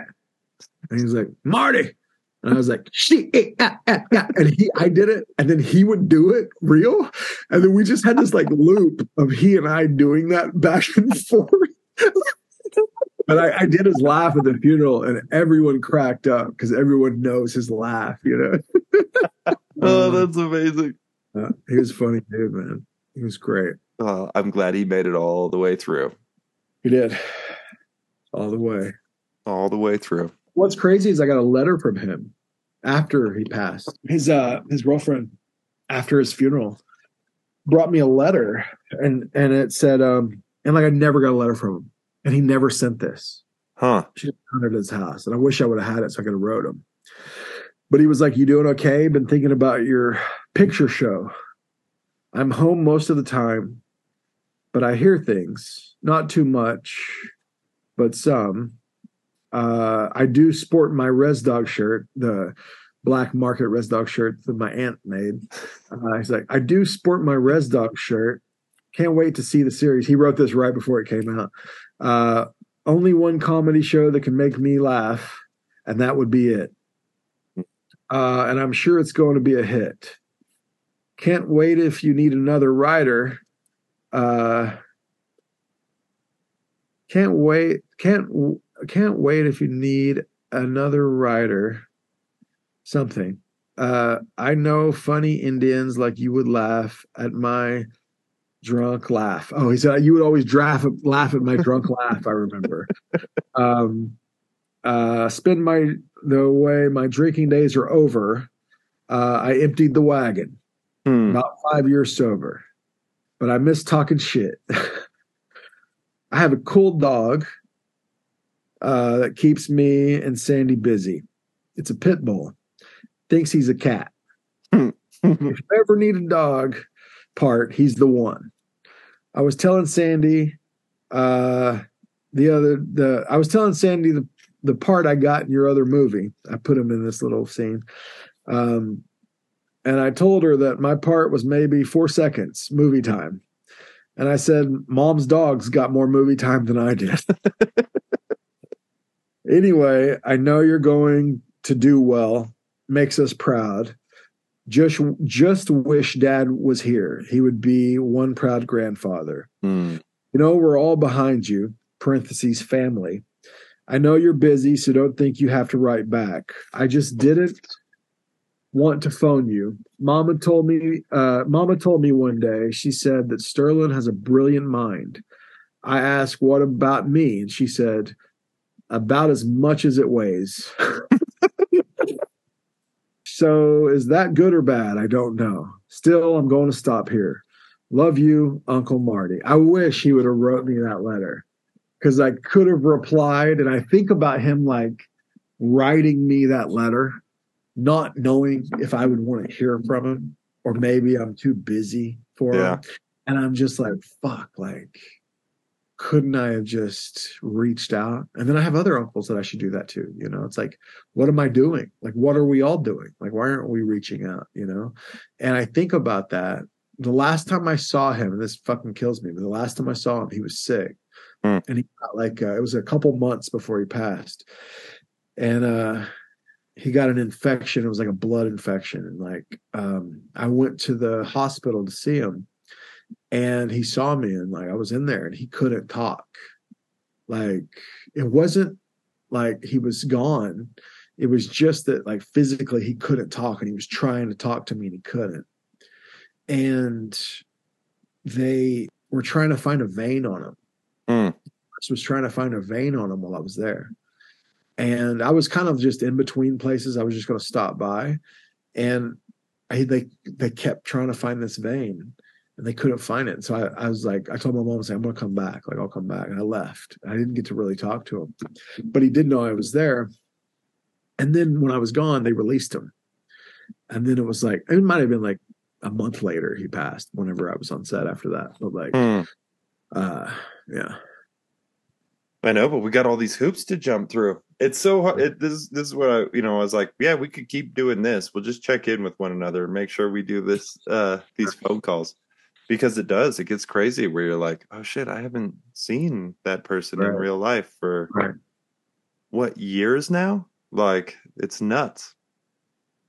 I still remember talking to you at the beginning of the pandemic. Whenever we thought that Indians couldn't be affected by it at first, you know, we were wrong, but like, we were just like, maybe we're not the ones, you know? Oh, like, I know. Maybe this is it. Land. Yeah. It's pretty nuts. It's actually strange to me that we hadn't actually physically seen each other in that amount of time. Yeah, it's weird. Ginger was like, we're going to have a call with Sterling. We're going to record it tonight. And I was like, oh, okay, cool. But I didn't, I don't know. It's weird. You're making me think about time and like how long those kind of waves in between are. And they don't seem long until I start thinking about it, you know? Well, they don't. It's like I have uncles right now that I should talk to, but you don't think of them as long times. And you're like, oh, we're going to catch up, you know, like, but I know I should call them, or friends, you know, like friends that I should call. I know there's a certain responsibility in all of that. That's overwhelming. Yeah. But I think you got to do it, you know, like there is a certain level of anxiety that people have over like calling people, you know, like, do they want to hear from you? Like all of these things and these voices, but like, I think it's better just to be the person that calls the person, you know, like it's better just to say, fuck it. Like, I'm calling you. Yeah. Like, I don't think I've ever talked to anybody who I didn't want to talk to, who was a friend of mine and was disappointed by them calling and reaching out, you know, like that's never happened, you know, like one person that's really good about it that I know is Warren Queeton. Do you know him? He don't call me. Yeah. Warren Queeton and Ryan Redcorn are the best. Like maybe Migazy too, but like, Bobby's awful at it. Bobby's fucking awful communicator. But unless you're paying him, you know, I'll get on a Zoom call with you at least. But Warren Queeton, great. He'll call me out of the blue. Hey brother, just wanted to see how you're doing. Just sure, how's your family? Like, how you doing? And we'll talk for like an hour, you know? And he's actually, I cast him in Reservation Dogs. So he's the IHS director. He's the one singing oh my God. Yeah. You know, we've just been friends forever now. We said he's such a funny joke teller and knows all these songs. And I was always like, I'm going to put you in a fucking movie someday. I'm going to do it, you know, like I'm going to do it. And then I cast him in Res Dogs.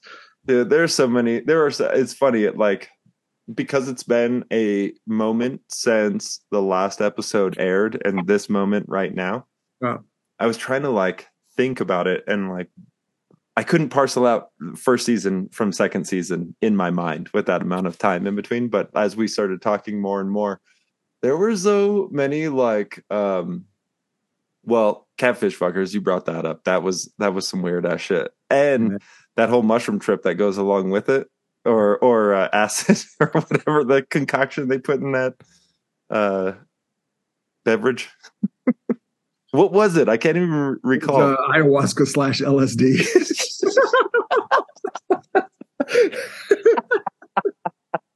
Slash. Yeah. It's just called Slash. Yeah. The characters navigating that space. Zahn. What's the guy's name? The actor who plays the guy who runs Kirk the junkie. Fox. What is it? Kirk Fox. Kirk Fox. Yes, he is one of my favorite parts of. He's so good. He's so fucking good. His delivery is fucking weird. I love in that episode at the end where he's like, pay me back in this life or in the next. And if I'm a horse, like, pay me in oats. And if I'm a cow, milk me gently. That's his line he just comes up with. Oh my God. Yeah. And we have a good time, Kirk and I, whenever we just, because like when he's on there, we just riff. It's like he'll say something, I'll be like, add this, add that. He'll throw it. He can just like, no one can deliver a line quite like Kirk, man. What's cool is I saw his stand up live. You went with me to a show in New York City? Yeah. Did you go with me to LA too?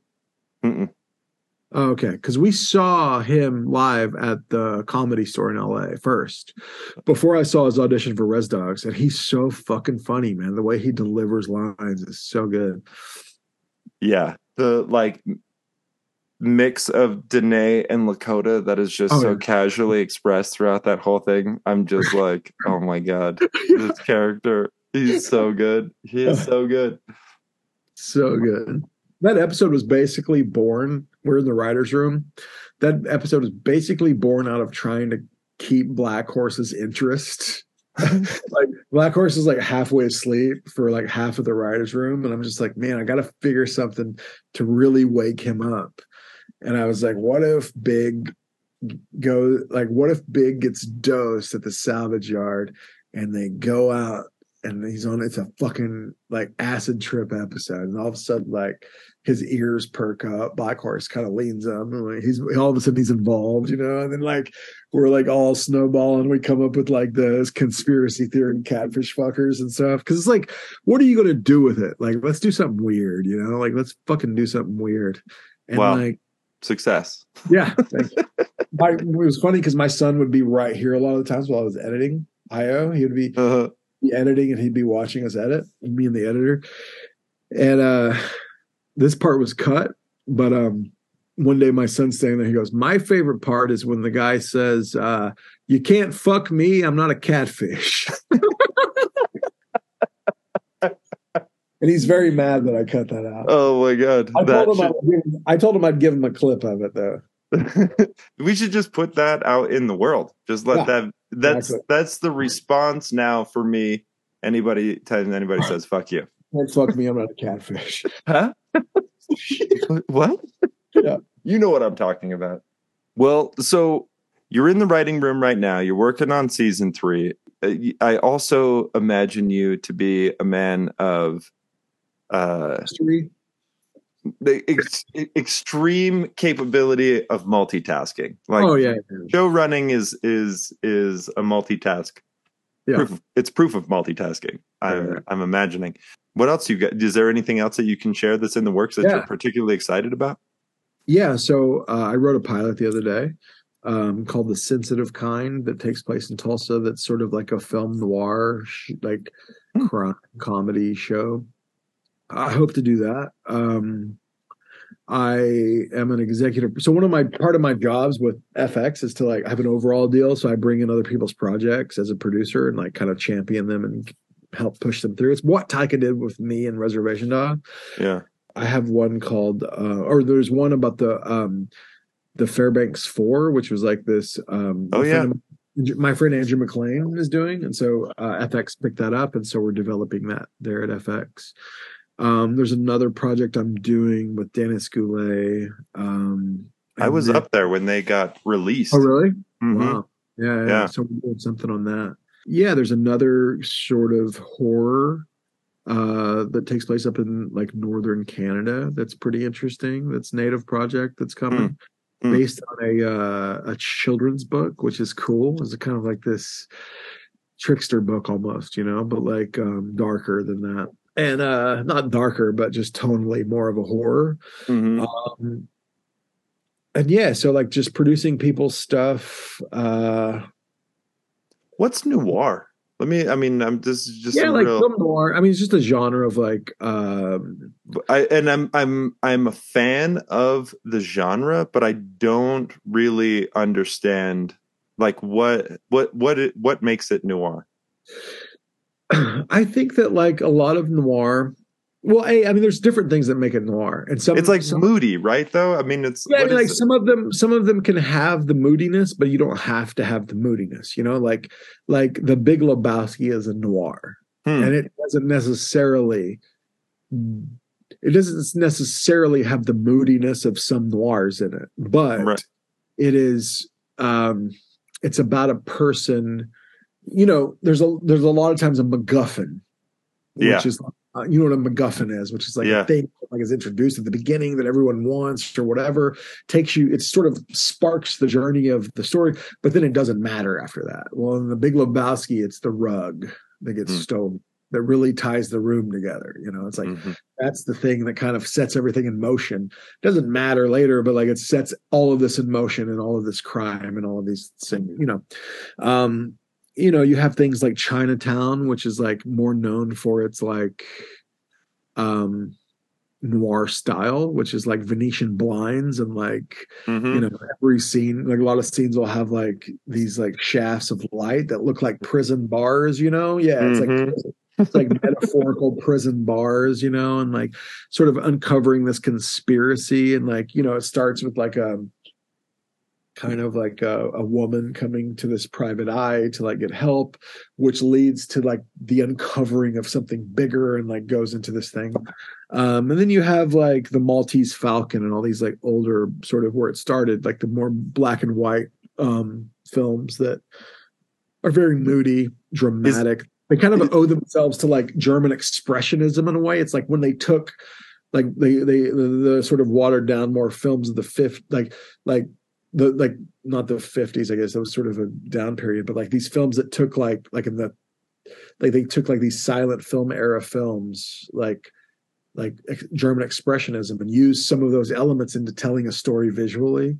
And some of these crime stories and these noirs were a part of it. I mean, like there's a movie called The Third Man, which is like Orson Welles is in it, but like just like using shadow and light and like telling a story like in this very moody, dramatic way, and expressing the mood of the characters through light and stuff. Like a lot of that, but all of them are sort of set in crime worlds, like like a lot of them are sort of set in the seedy underbelly of stuff, and like it's usually a lot of times it's about a guy, of course, like going like kind of uncovering this world and like Shaggy Dog sort of like it's like obscured, right? Like something's obscured and something has to be detected in some way or another. Like it just leads to something even bigger and crazier. Yeah, I always wondered. Thank you. I mean, that's not a definite definition. Actually, while we're here, let me look. Count it. Here we go. Is it French for night or black? Noir? Black, I think. We're gonna. Are you Googling it? Yeah. All right. Oh no, he's not Googling it. He opened up a book in his library. Yeah, I have a library. There's a book right there. Film noir is a cinematic term primarily used to describe stylish Hollywood crime dramas particularly those that emphasize cynical attitudes and motivations. The 1940s and 50s are generally regarded as the classic period of American film noir. Film noir of this area is associated with a low-key, black and white visual style that has roots in German expression cinematography. Many of the prototypical stories and much of the attitude of classic noir derive from the hard-boiled school of crime fiction that emerged in the United States during the Great Depression. The term film noir, French for black film or dark film, was first applied to Hollywood by French film critic Nino Frank in 1946, but was unrecognized by most American film industry professionals of that era. Frank is believed to have been inspired by the French literary publication imprint Sahri Noir, founded in 1945. Cinema historians and critics define the category retrospectively because the notion was widely adopted in the 1970s. Many of the classic film noirs were referred to as melodramas. Whether film noir qualifies as a distinct genre or whether it is more of a filmmaking style is a matter of ongoing debate and among scholars, which is why it's kind of difficult to define. It's probably why we're talking about it, because scholars are debating it. Right. I mean, I just want to tell a crime story. Some shit kicked out of them over and over, I'm for it. I'm jealous of your tobacco. Well, it gets you something. Make one. No. Yeah? All right. Just hold there. I'm going to satiate this. I already rolled one. I only puffed a piece of it. Oh, yeah, do it. I'll be right back. I'll be right back. Yeah, please. We're still recording. So this is in the moment without Chanupa. All those hats. Pretty envious. All of them hats. Wow. Chanupa always has a way of hats. Like, Chanupa is one of those people that can put on a thing that if you put on that thing, it would be ridiculous. Like, I bet like fashion designers are like, I just want to hang something on you. No fashion designer ever says they want to hang something on me. Literally, like I because I have to do like award shows and stuff. Like I have like people that are like dressing me or whatever, and I just feel for them because it's like, I'm a solid guy. Like, I mean, I'm not saying I'm like buff, but like, I played football. Like, there's a gut here. I'm a thick boy, and you just don't like. I'm not like red carpets aren't made for me. It's like a suit and like a thing, and like it's just like, ugh, like I don't want to do that. Like why do I have to get dressed up? It's literally a hard thing to do. There he is. You remember that time? When we first did this, I peed. And yeah, that was bad. Did I tell that story in the last one, or should I tell it now? I don't know. I was just coming back in, and Ginger reminded me, and I was like, "Oh I shit!" peed in a cup one time because the conversation was going so good, and I'd had whiskey and like whatever, and I was like, "Oh, like the best idea right now is to not tell Chanupa I have to pee, and just literally pee in a cup while he's talking to me." Yeah, and you could hear it under the desk and act like it's not happening. But then I realized, like, as you're doing that, it's really hard to act like you're not peeing. And the other fucked up thing is it was filling up. And I was like, oh no, like I can't stop. And it's about to fill up. And it started to overflow. And I'm just like, thank God it was like concrete floors with like a paint seal on it. And I was just like, you fucking asshole. Why didn't you just stop? Like, I could have just stopped. Could have just stopped. Hey, Chanupa, I got to go pee real quick. Be right back. It would have been fine. Ridiculous. Oh, man. Did you have a smoke already? Yeah. Like I said, I had one rolled right before I came on with you, and then just took a couple of whacks off of it. I am happy to be talking. I'm also, because like part of it is like, I have to write tonight, and like I just know it's going to be another 3 a.m. I'm hearing things in the house. Like, I know. I would joke around that you know how what are they, poltergeists are like noisy spirits, And I was like, oh, kids are poltergeists that you can see. Oh, And just like things flying around the house and loud are bangs. you like? You think you're very like super connected to that? Like, have you heard a lot of shit in your life, or I mean, unexplainable things that are enough for me to be like, all right, there's a whole realm that I'm not seeing all the time for sure. Yeah. You know, like I'm in it. I've been there, and I'm also very logical, and so the logic side of my head starts to like kick in, Right. and then that's the objections of the courthouse. the angels on your shoulder, devil and the angel there, just going. It was your dad, your mom, the rancher, and the artist. Totally. What do you think? I mean, like, tell me, like, what's happening? Like, what do you? I mean, we talked a lot about like the art world, the first talk that we had. I feel like, what is like the art world now, post pandemic for you? Like, what is it like? Are you talking to like collectors? Are you talking to galleries? Are you like, what is the main thing? Institutions? Like, well, I spent most of my time trying to get in. Like, I cut out galleries, and then I started working with just on the hustle, and trying to get into academia because I didn't go to grad school and I didn't have access to any of that. So it was just like a bunch of hustle, thinking that it was going to be different, but it's all the same thing. It's all the same thing. And it's weird. It's super weird. I get like waves of dread periodically, just a wave of dread. It crashes, it hits me, and then it passes. are you in therapy? I was in therapy during the pandemic, and my therapist quit me. She said, I'm fine. Really? Yeah. How is that? I don't know. It was the only time I had ever done it, and the experience was weird. And I was like, trying to empty all of this stuff out, and Quit on you? Or he or she did. Yeah. She's like, I'm done. She's like, you're too fucked up. I'm done. You're doing great. You're gonna be fine. Everything's okay. And I'm like, all right. That's not what they do, right? You're the expert. They usually just keep collecting the check and like. Well, that's what that. I mean, I was like, am I boring you? Like, what is going on? You bored a therapist to just like be like, you know what, keep the money. I'm done. You're good. You're fine. Yeah. She's like, you're healed. Run along. Yeah. So that's been my experience. But what did you find out? Can you talk about what you found out in therapy? I'll talk about what I found out in therapy. I mean, I've got like, there were like triggers around what is it? Like neglect, maybe? Yeah.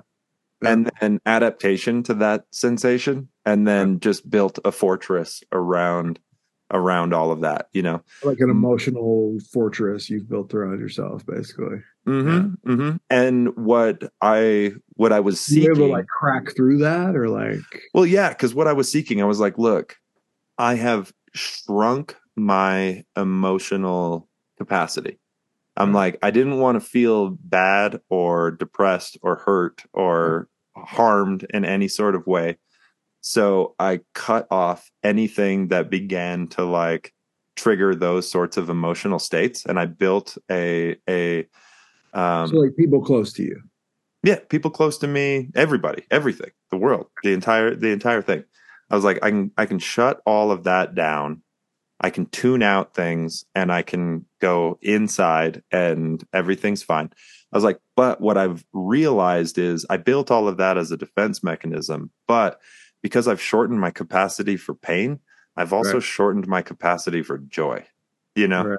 And so I was like, there are people. That's weird. So like, explain that to me. Like, what is it to shorten your capacity for joy? Like, what is that? And in like our realm, physical realm, or in life, what is that? Like you don't have to get into things you don't want to talk about, but like, what is it? Like, what is an example of something that you? What is an example of something that you cut off that is joy?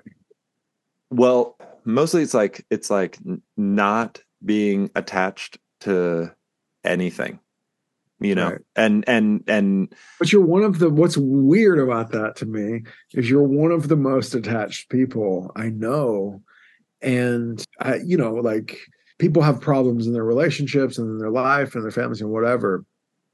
And that happens to you, it happened to me, but like, I know, like, what's crazy to me is like, you were kind of this beacon, and Ginger as well, this beacon of like, oh, like they've got it, like that's impenetrable, and that's something to move towards, and that's how I felt about it, as just like a friend, it's like, wow, like, oh, but like, it just goes to show you that like people have their things, and we don't always know what they have, what's going on. Totally. Well, I mean, one of the greatest like lessons and learnings that I've kind of experienced since therapy, I mean, honestly, it's just like opened up. One, it's like not biting your tongue, like I was the middle child in a single family home. And so that like you're in that position, I have 5 siblings. So in that realm, you're not the baby and you're not the firstborn. You're somewhere in the middle, and you're like waves of middle, So I was just like, don't matter. Like you're just totally. And then the thing is that who I thought I mattered the most to was myself. Right. You know what I'm saying? Like, I'm like, I better matter to me, because it doesn't feel like I matter to anybody else. That's crazy. And then in that process, I was unaware of my wake, like for years and years and years. Like I didn't realize that I actually affected people around me out of the context of like how I was born, or, how I grew up, and then watching that kind of like find its way into just my life in general. Also, but you weren't like, I don't know. You met me at a good time. I had gone through a lot of shit before we met. So because when I met you, I was like, oh, what a fucking well together person. I was pretty well. My mom would like him. If I brought this friend home, they'd be like, all right, you keep hanging out with your new buddy. Yeah, totally. What's crazy too is some of the things that you're talking about, which we don't have to go into, but like some of the things you're talking about, you were struggling with or whatever while I knew you. Mm-hmm. So I didn't know all the, I didn't know this whole you, No, totally. And I still struggle with it. And that's the thing. Like when you can, you create these like layers of defense, right? Protect. So like one of my shields is like humor, right? And humor, the only reason why I found humor to be effective is that it doesn't produce defense mechanisms in other people. You know what I'm saying? Like there are ways to like dig and make fun, but to make it fun, and not spiteful and not like, harsh. But there's also the harsh side of it, but the all it does is puts people in a position that you want them to experience you in, and not like full, I'm like, you can come in this far. I'm going to be great. I have to say, like, even like looking back, like after I learned more about you, and like, I mean, I consider you a close friend, but looking back into the first few years that I knew you, I only knew one part of you, right? Like it was kind of like that part of you that you were presenting, right? Like, that's why I was like, like I'm going to fucking those are my North Stars there, Well, and I think one of the other lessons that kind of like developed out of going to therapy and kind of understanding all of this sort of stuff is, nothing is a thing. It's all a process. Like it's becoming, it's constantly becoming.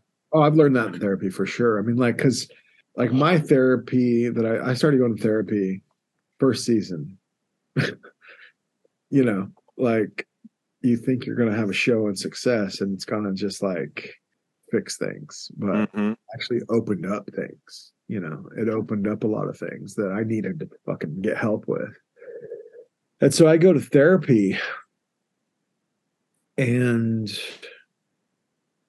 you know, my main thing in therapy is I talk about like the chaos that I want to calm down. You know, like my strive is less chaotic. And I think that it's like, you know, I definitely think that I am like a bit OCD.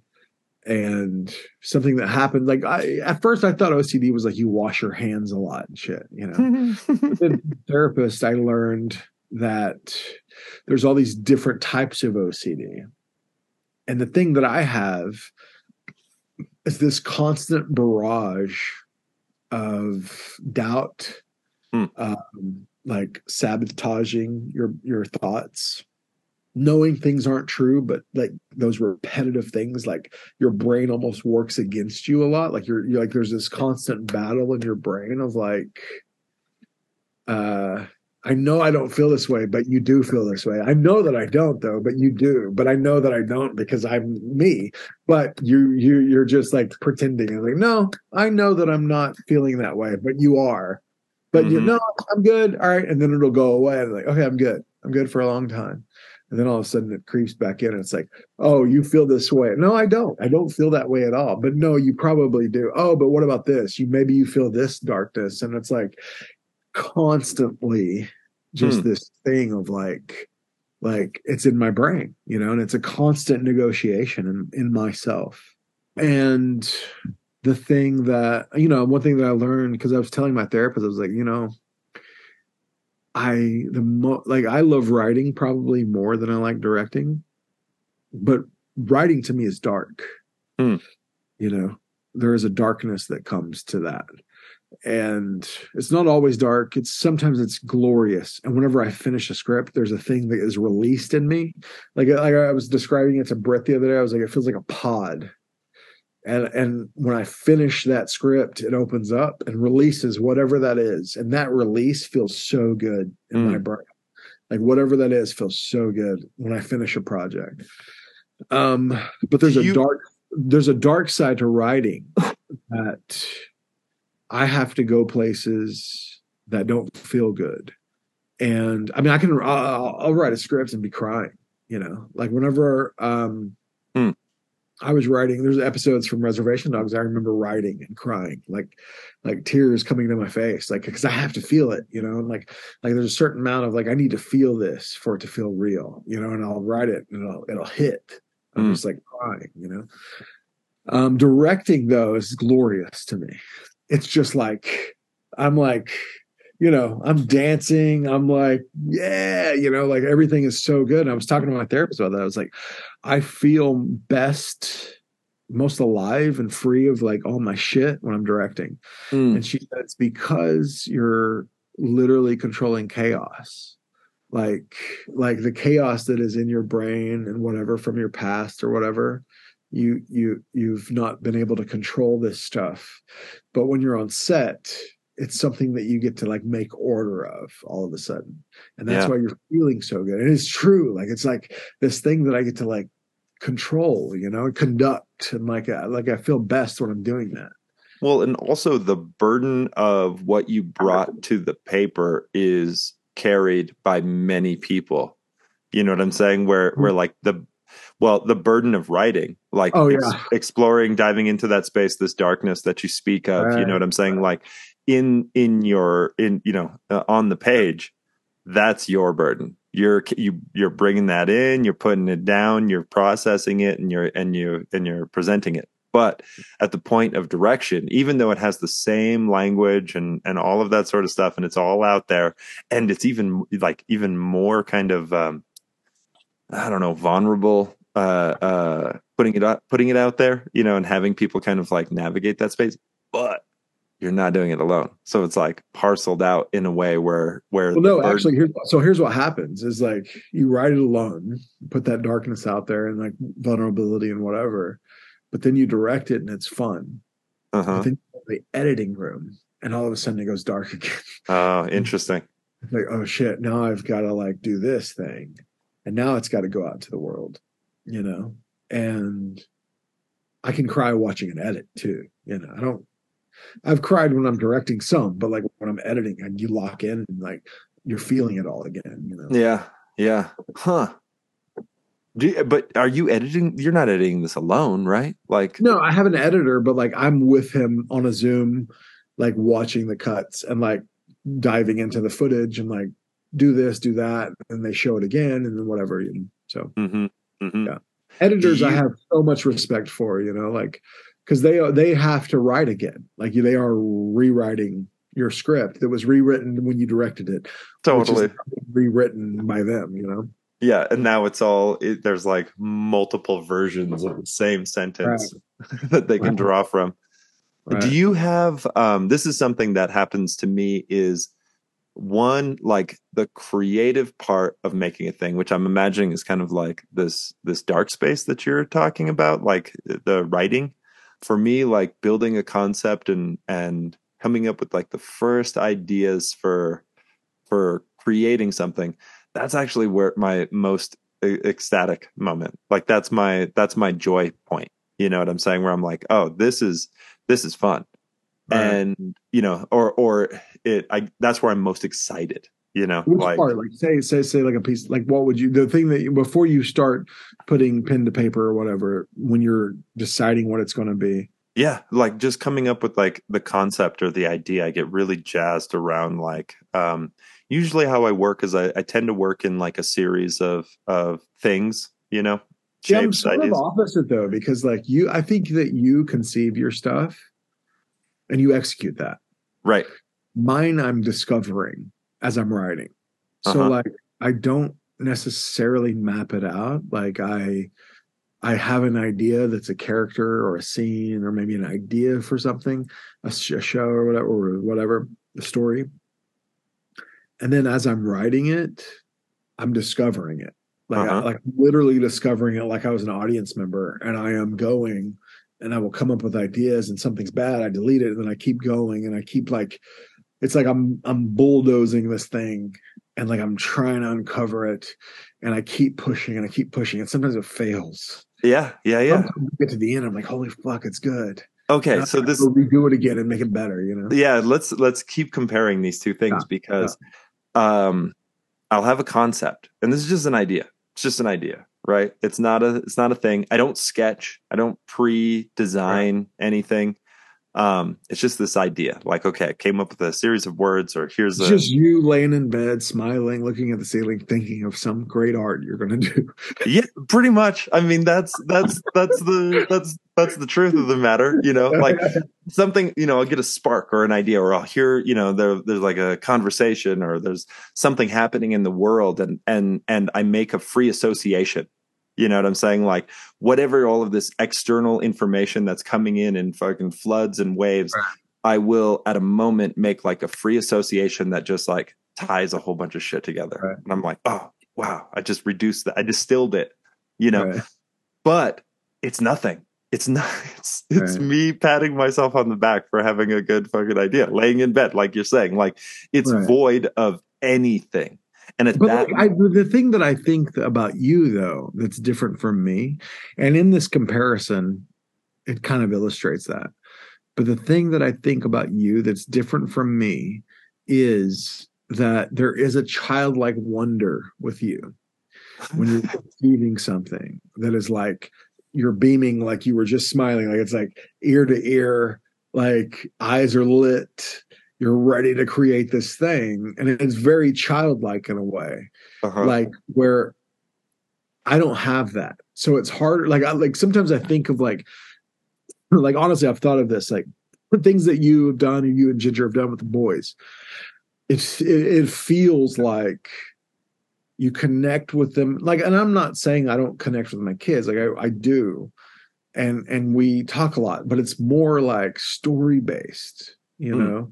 It's more like emotionally based as opposed to like project based. And I see you as a project based person where you will have a concept of something and get like excited about that in a childlike way, which lends itself very much to working with children and teaching them things like art and like working on projects, whereas mine, I sometimes feel guilty because it becomes an emotional storytelling thing, which is going to be great for them in like 5 years. Mm-hmm.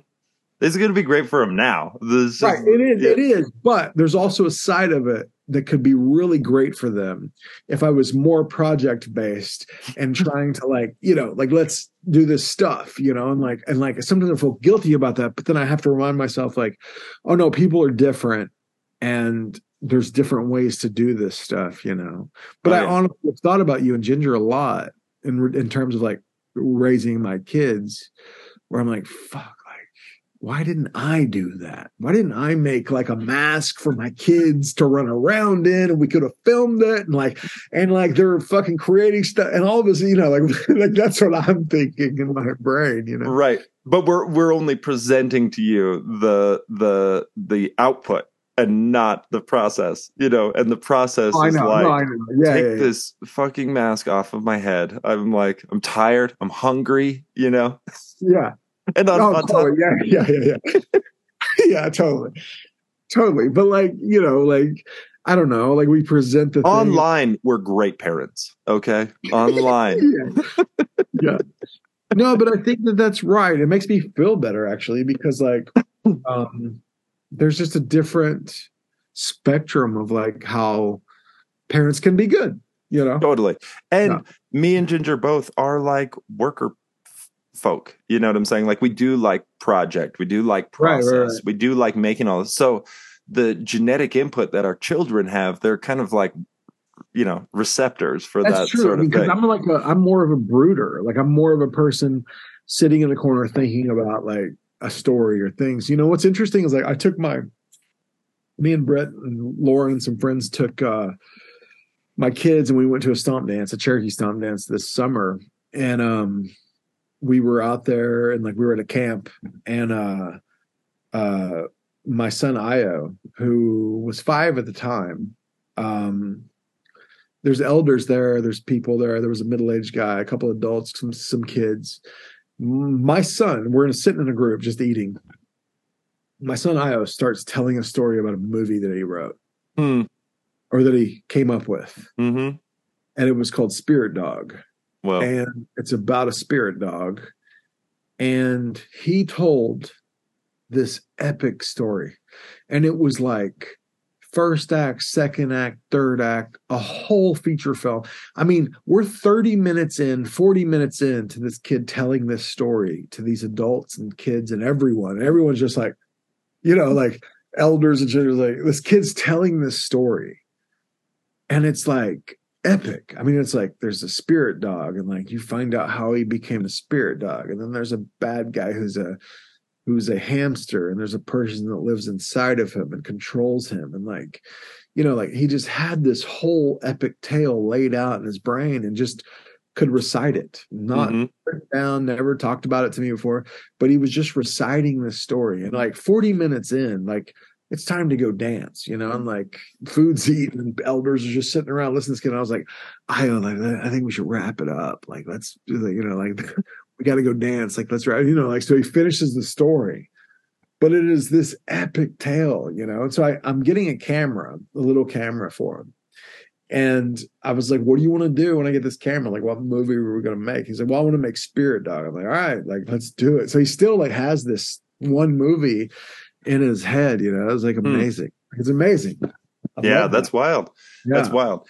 And I, once again, it's like the exposure. These are the things that he's seeing. These are the things that he's emulating. Right. Like Io will go and talk on, like he has this like Discord,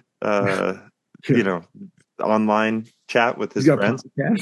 Yeah. He's got a YouTube channel for sure. But he talks with all of these other kids from all over the country. And he's like, hey Pops, I got a work meeting. That's hilarious. My son thought he wanted a YouTube channel. And so of course I was like, I'll give you a YouTube channel. It's like private. No one can see it, but he sees.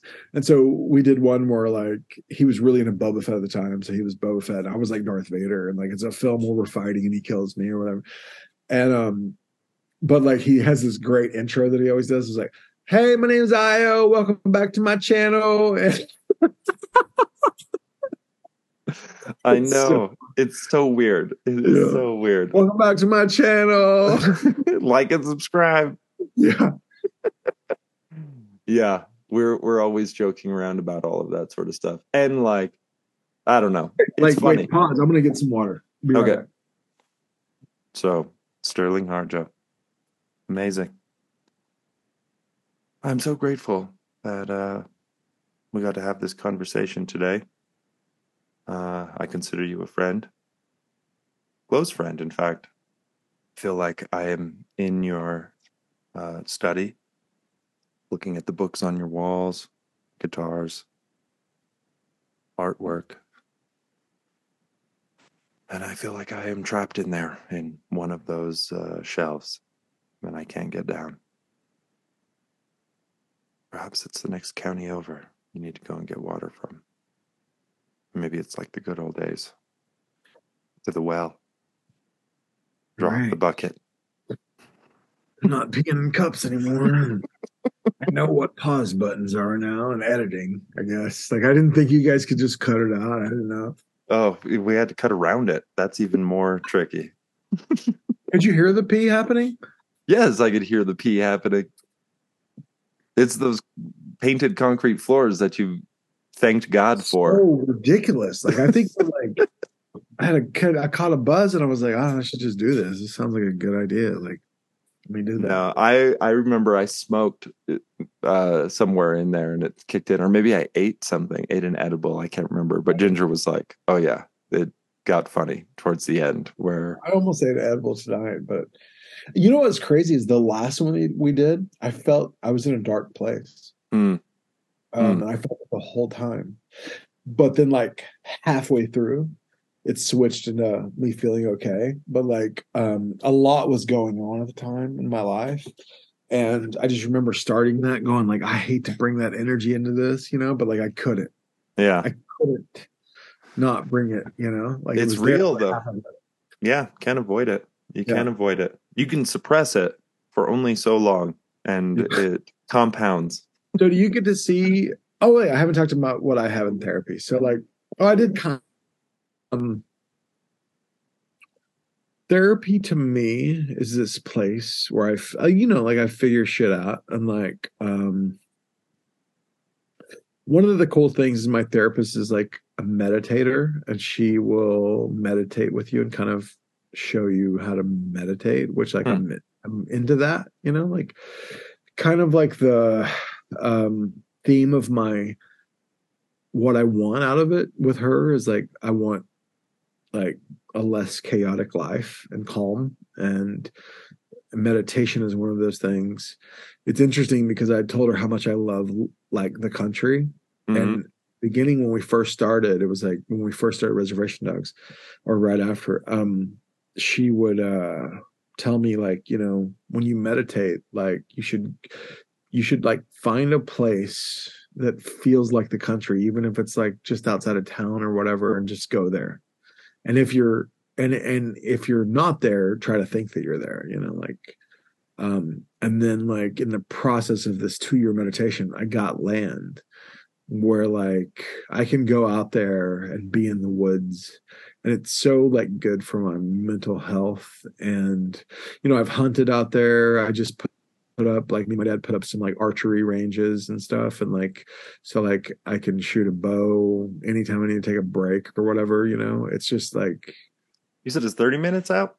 30 minutes outside of town. Like it's fucking amazing. Like I'm just like, it was what I wanted my whole life, is to buy some land and be able to like let my kids run on it. Like there's like campgrounds that we can camp on and stuff. And as soon as the weather's good, I'm going to like take them camping and shit.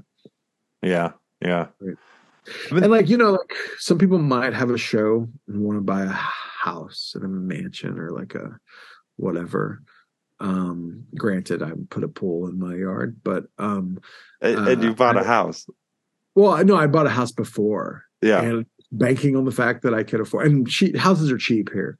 Like what I bought this house for, probably in New Mexico, you could buy a lot crazier house for it. Like, you know what I mean? Like I bought it really cheap. Yeah. And in New Mexico, it wouldn't buy as much. It would be like No. very, but you know, buying the land was the thing that I always wanted.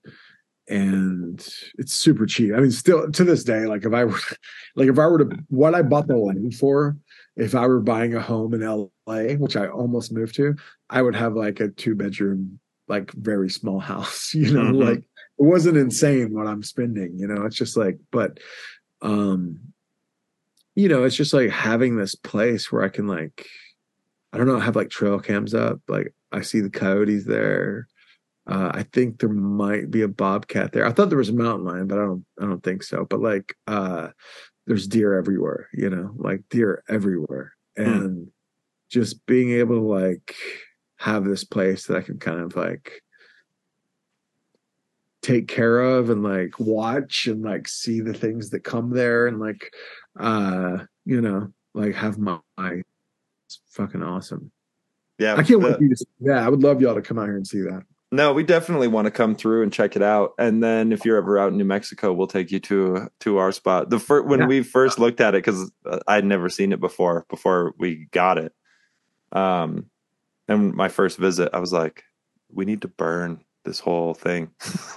It's like tumbleweeds and all kinds of stuff. I'm like, it could use a good burn. A good burn. I was telling my boys that they were like, huh? Like, oh yeah, it'd be so happy. It'd be so happy. You know, my dad one time burned the lake, like at Holdenville Lake. He burned a section of the lake. Him and his buddies, like literally lit it on fire, just so in the coming summer when they partied out there, they wouldn't have ticks. Smart. That's worth it. It's worth it. Yeah. He also had this story that he told me where him and his buddy did acid at the lake. And he's very proud of this. He's like, we tied together a bunch of kites. We sailed that kite all the way across the lake. You know, it was like that was the thing, you know, on acid. I mean, just tying something together on acid is a feat. It's an engineering feat. Right. Yeah. So you never drank, right? No, I've never been drunk. I've drank alcohol. Oh, you have drank. Yeah. Yeah, I've drank alcohol, but I've How never old been you drunk. drink alcohol? Like I had a glass of champagne, like a glass, 6 That's foot. it? Yeah, 6'3" of me on 1999 New Year's. That's it. Yeah, and then I've tasted alcohol where people are like, It's interesting though. Like I have found that I have friends. Ryan Redcord's never drank a drop. Dallas Gold2's never drank a drop. You know, and these are my brothers. You know, and to know me, I mean, like I literally had a nickname that Willie Jack's dad. They call him out on it in season 2, which is Hodge Dog, which Hodgie means drunk in Creek. Literally, that was my nickname, Hodge Dog. I was like the guy with like a beer hat on, like guzzling beer, you know, but I never like was an alcoholic. I just loved to have fun and whatever, you know, and I'm sure alcoholics say that all the time, but like, but I literally, like, I don't, you know, it's like I can go without it, whatever. But like Ryan's never had a drop. Dallas has never had a drop. You've had a drop. Bobby drank for a little bit, I think, and then never drank again. But I've had other friends too that never drank. And like, I always found that people that didn't drink had like a parent that drank or something, or like a family members that drank, and they just avoided it. Like they saw it early on, and it was like not so prevalent that it just became normalized, but it was so sectionalized that it like you were like, I don't want to do that. That section is cut off, and I want to do that. You know, that's true for me too. It was like I mean, being an 80s kid, like all of my uncles and aunts and whatnot were like struggling with it, like struggling. So really, that's why you didn't, because you saw the struggle. Yeah, I was like, what's the easiest way to quit? It's like, don't start. Right. Like that just seemed, and the other, you also hang out with a lot of people that drink.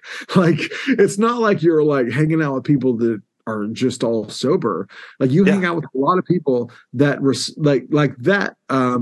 responsibly drink and have a good time. I've seen you with people, right? Like you and I and Jeremy and Matt and everyone in England, we're all hammered and smoking weed. You didn't drink anything, but like you could hang out. It wasn't like we were awful. Like you could hang out with us, So like never in that time you ever thought like, my friends are having a fine time. Like I could do this too, and it would be okay. The whole time when nobody was looking, I was drinking. I was sneak drinking the whole time.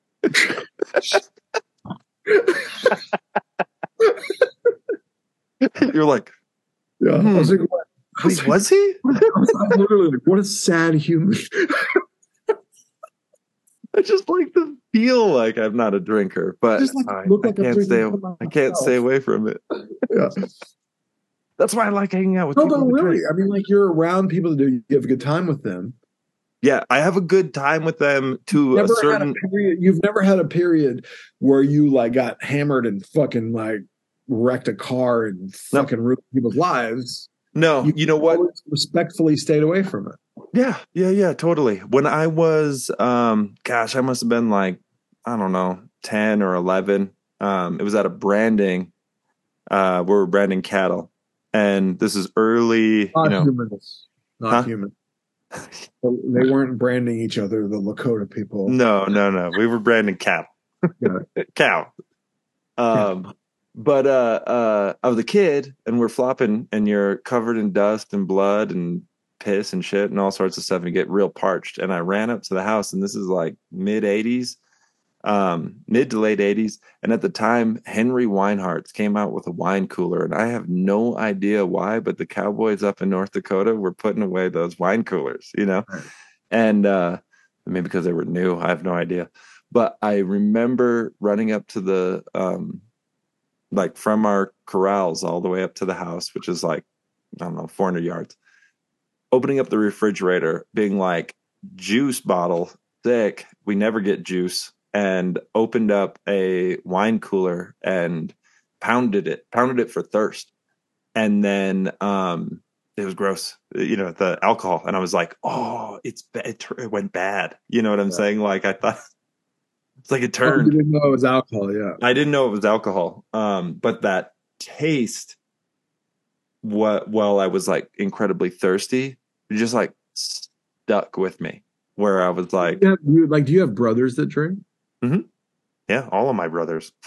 Wow, so none of them. You were the only one that was like, I don't do it. Yeah. Yeah. But and then you get used to that, like I can hang out with people who drink. I didn't do anything that, I'm not on any high horse. I'm like, right. No, I know. That's what I'm saying.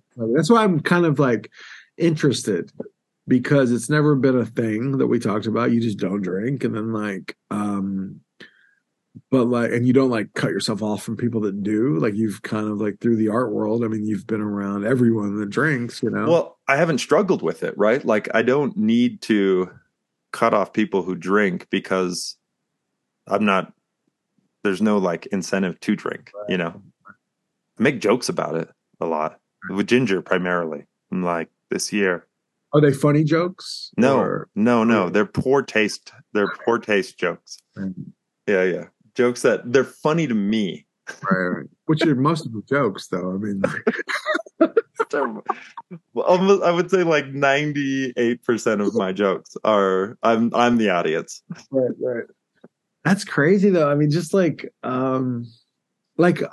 it's this like I'm just interested because it's like I'm interested in why you're attracted to people who don't drink. That's what I'm interested in. Right. Why do you surround yourself with non-drinkers? That's actually weird. That is weird. It's true. It's the same thing. No, but I mean, like, you don't have a darkness with it.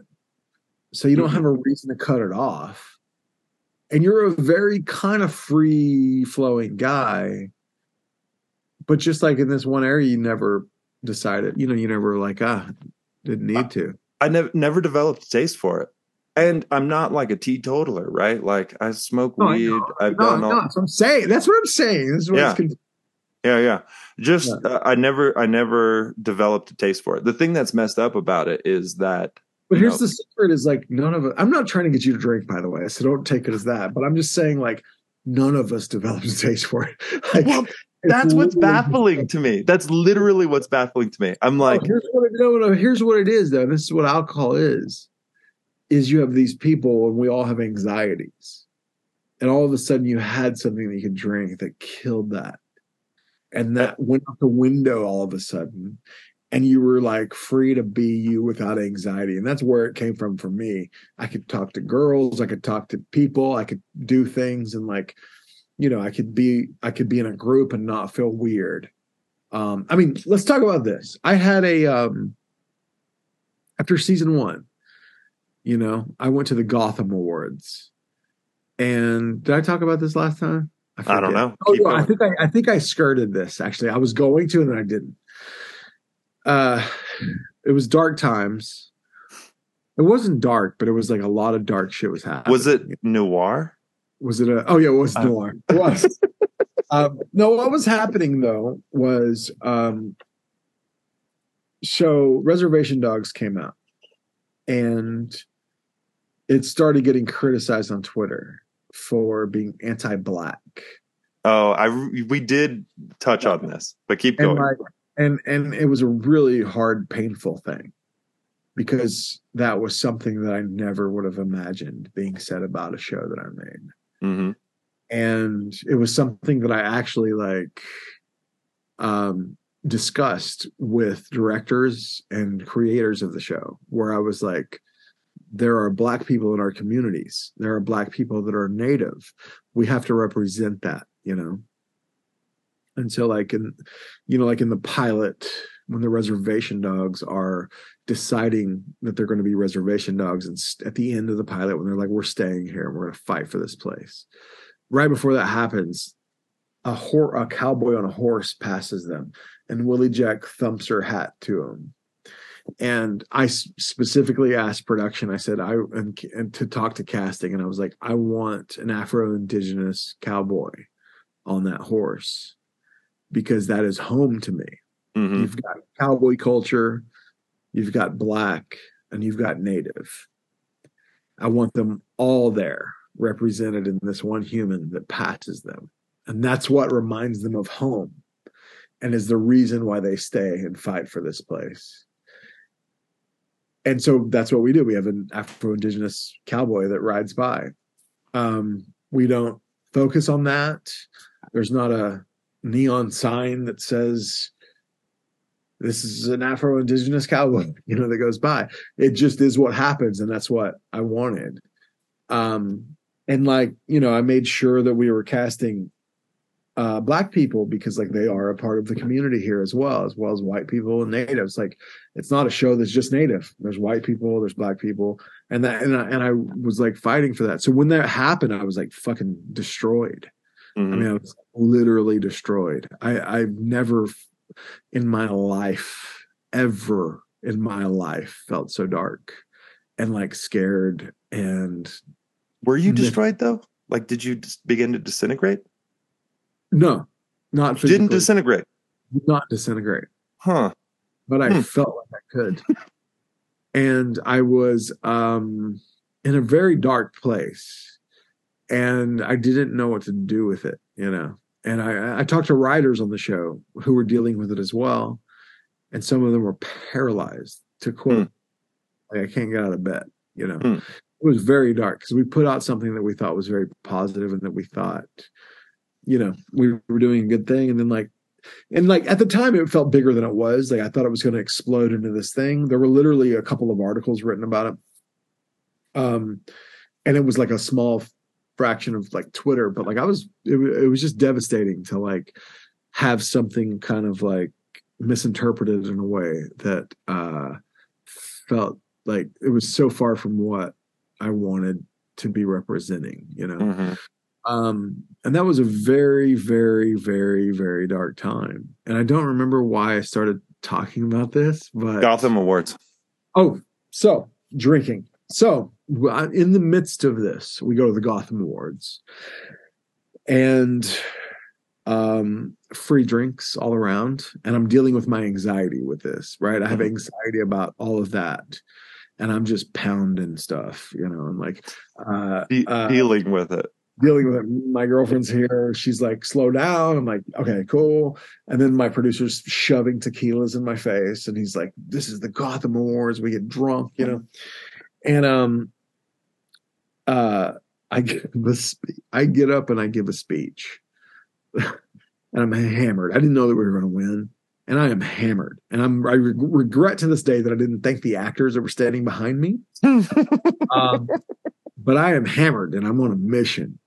And and right before we get up there, Garrett, who's Jewish, my producer, he goes, you have to wish me happy Hanukkah as you're one Jewish producer on the show. I'm like, okay, I got you, And I get up there and I just go on a fucking tirade. At first, I'm like, wow, white people give the longest speeches. Like, what the fuck is wrong with you guys? Like, they're so long. And I was like, when we presented the award at the Emmys, there's the guy that had the fucking chess show. Like he fucking like talked for so long. Like, what the fuck? And I was like, also Jane Campion's here. She just got an award. I was like, Jane Campion's here. Holy fuck. Like, you're a hero of mine. Like, I wrote like essays about you in college. Holy fuck. And I was like, and just so you all know, like, you're sitting here, we were on Wall Street. I was like, you're sitting here on Wall Street. And I was like, and I want you to remember that this place is named after the fact they built the fucking wall to keep the Lenape Indians out of this place. So when you're sitting here having your drinks, I want you to remember that there was a wall built up to keep Native people out, but you're not keeping us out anymore, And I was like, and I'd like to wish everyone happy Hanukkah. And I was like, my Jewish producer here, Garrett, I was told we had to have one on the crew. I just like go off, and I'm just hammered. Britt is like so freaked out. She's like, oh my, because I was slurring. My mom's mad, but like all of slurring is probably better. What? The slurring is probably that's beneficial.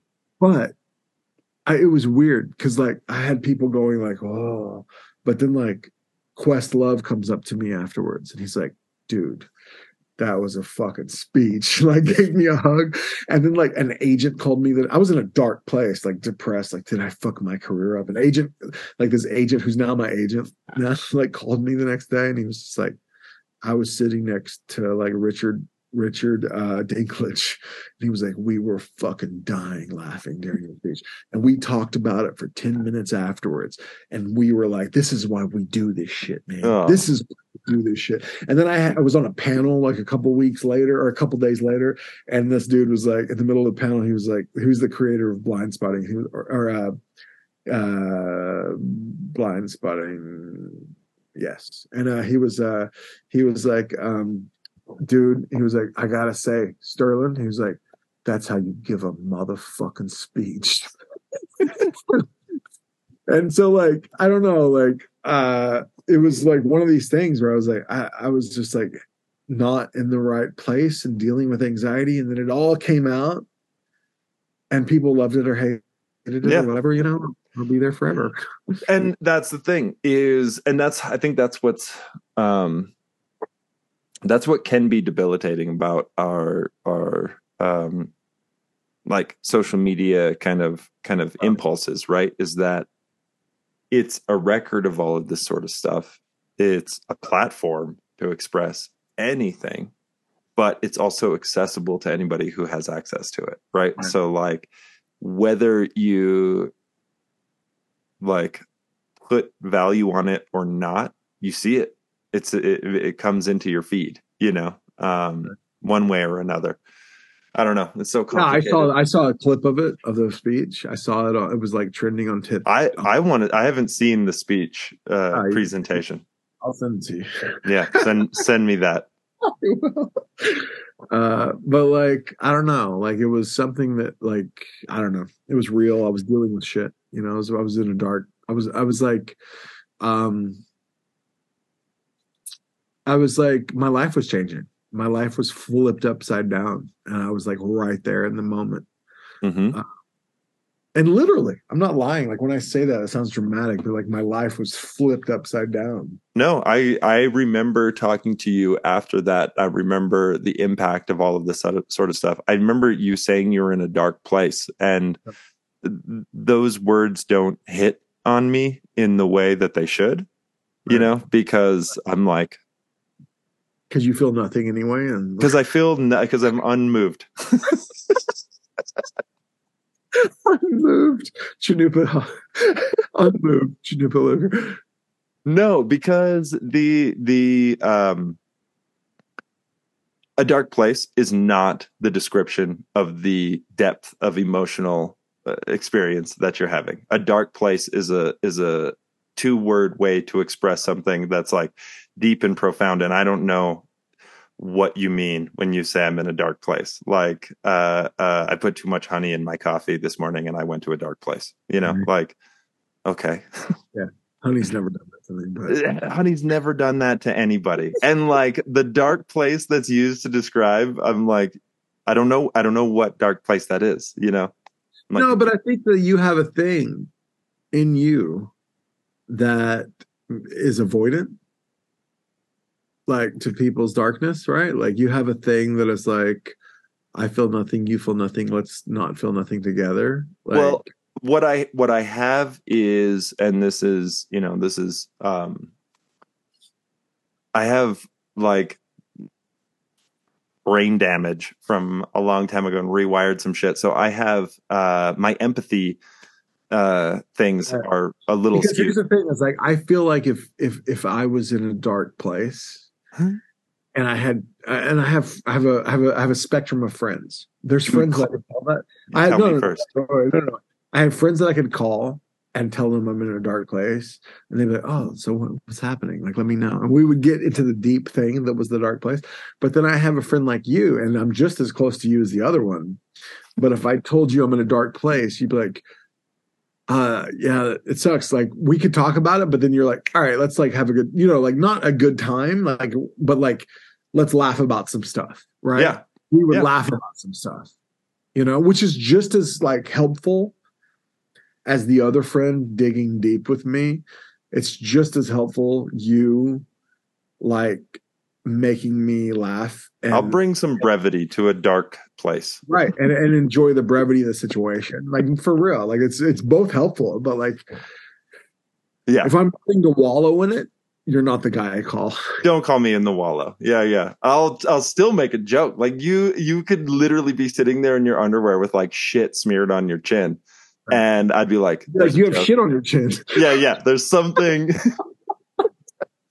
You have shit on your chin. What are you doing? You would like, you wouldn't want to know why I have shit on my chin or any issue. There's an elephant in the room.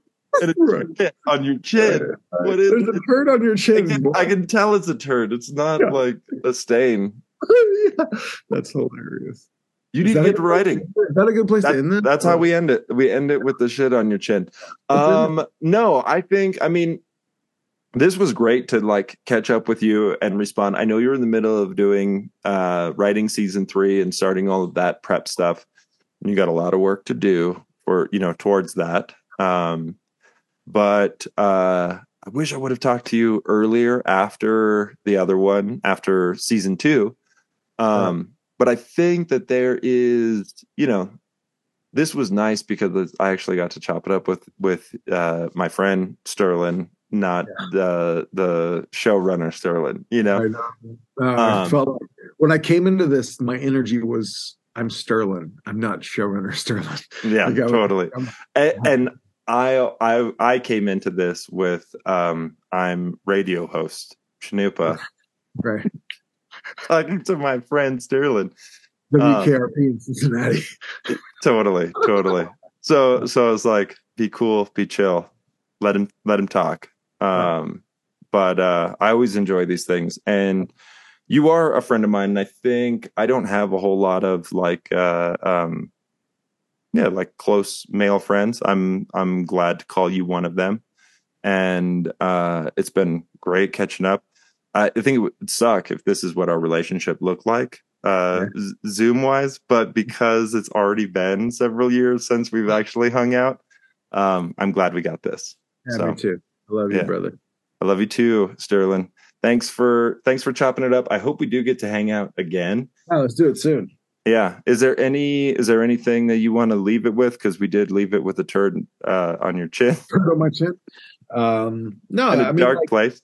No, I mean, it's I like when Ginger wrote me about this. I was like, I don't know. Like, there's I don't have many people that I want to like keep continuing a conversation with, because like I know that you and I we could do 1,000 of these, and we would go to places that either we need to hear or people need to hear or whatever.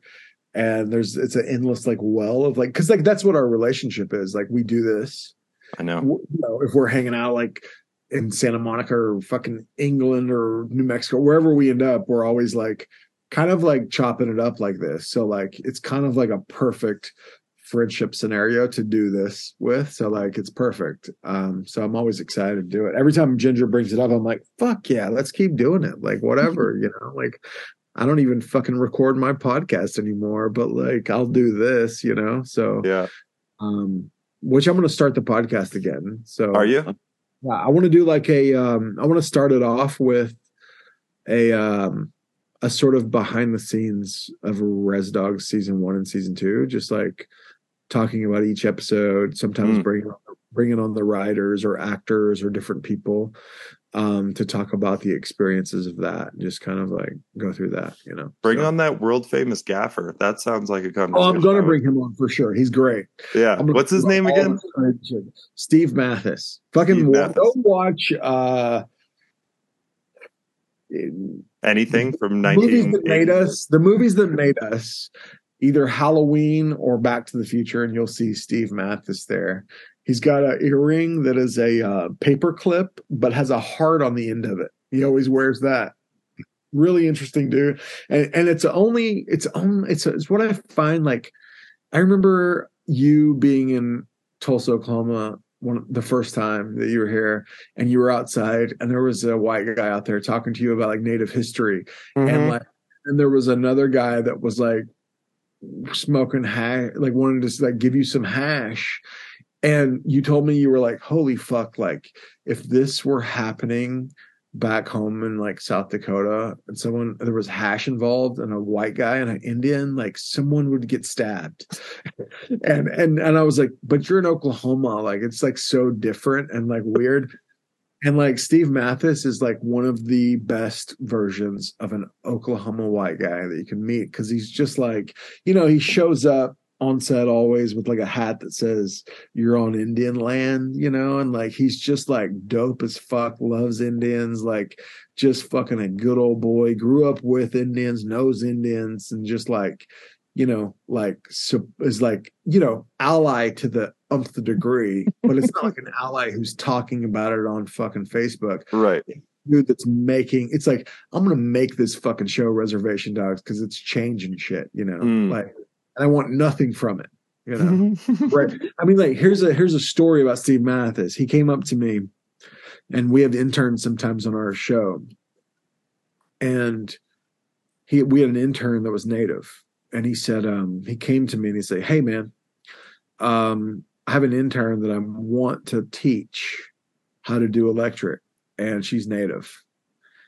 And he was like, but she has to quit her job to do this, and they don't have money. They're not paid internships.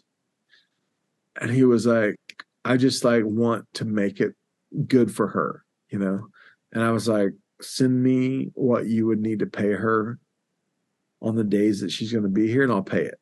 And so he was like, dope, done. He sent me like what we would need to pay her to like what she would lose from her job and like everything, and like a little extra to be there.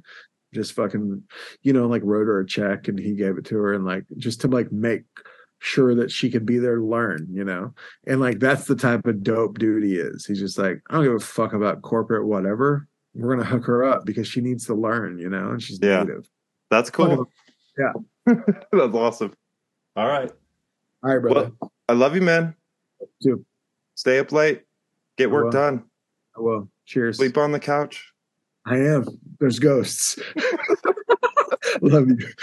I love you too. Peace, man.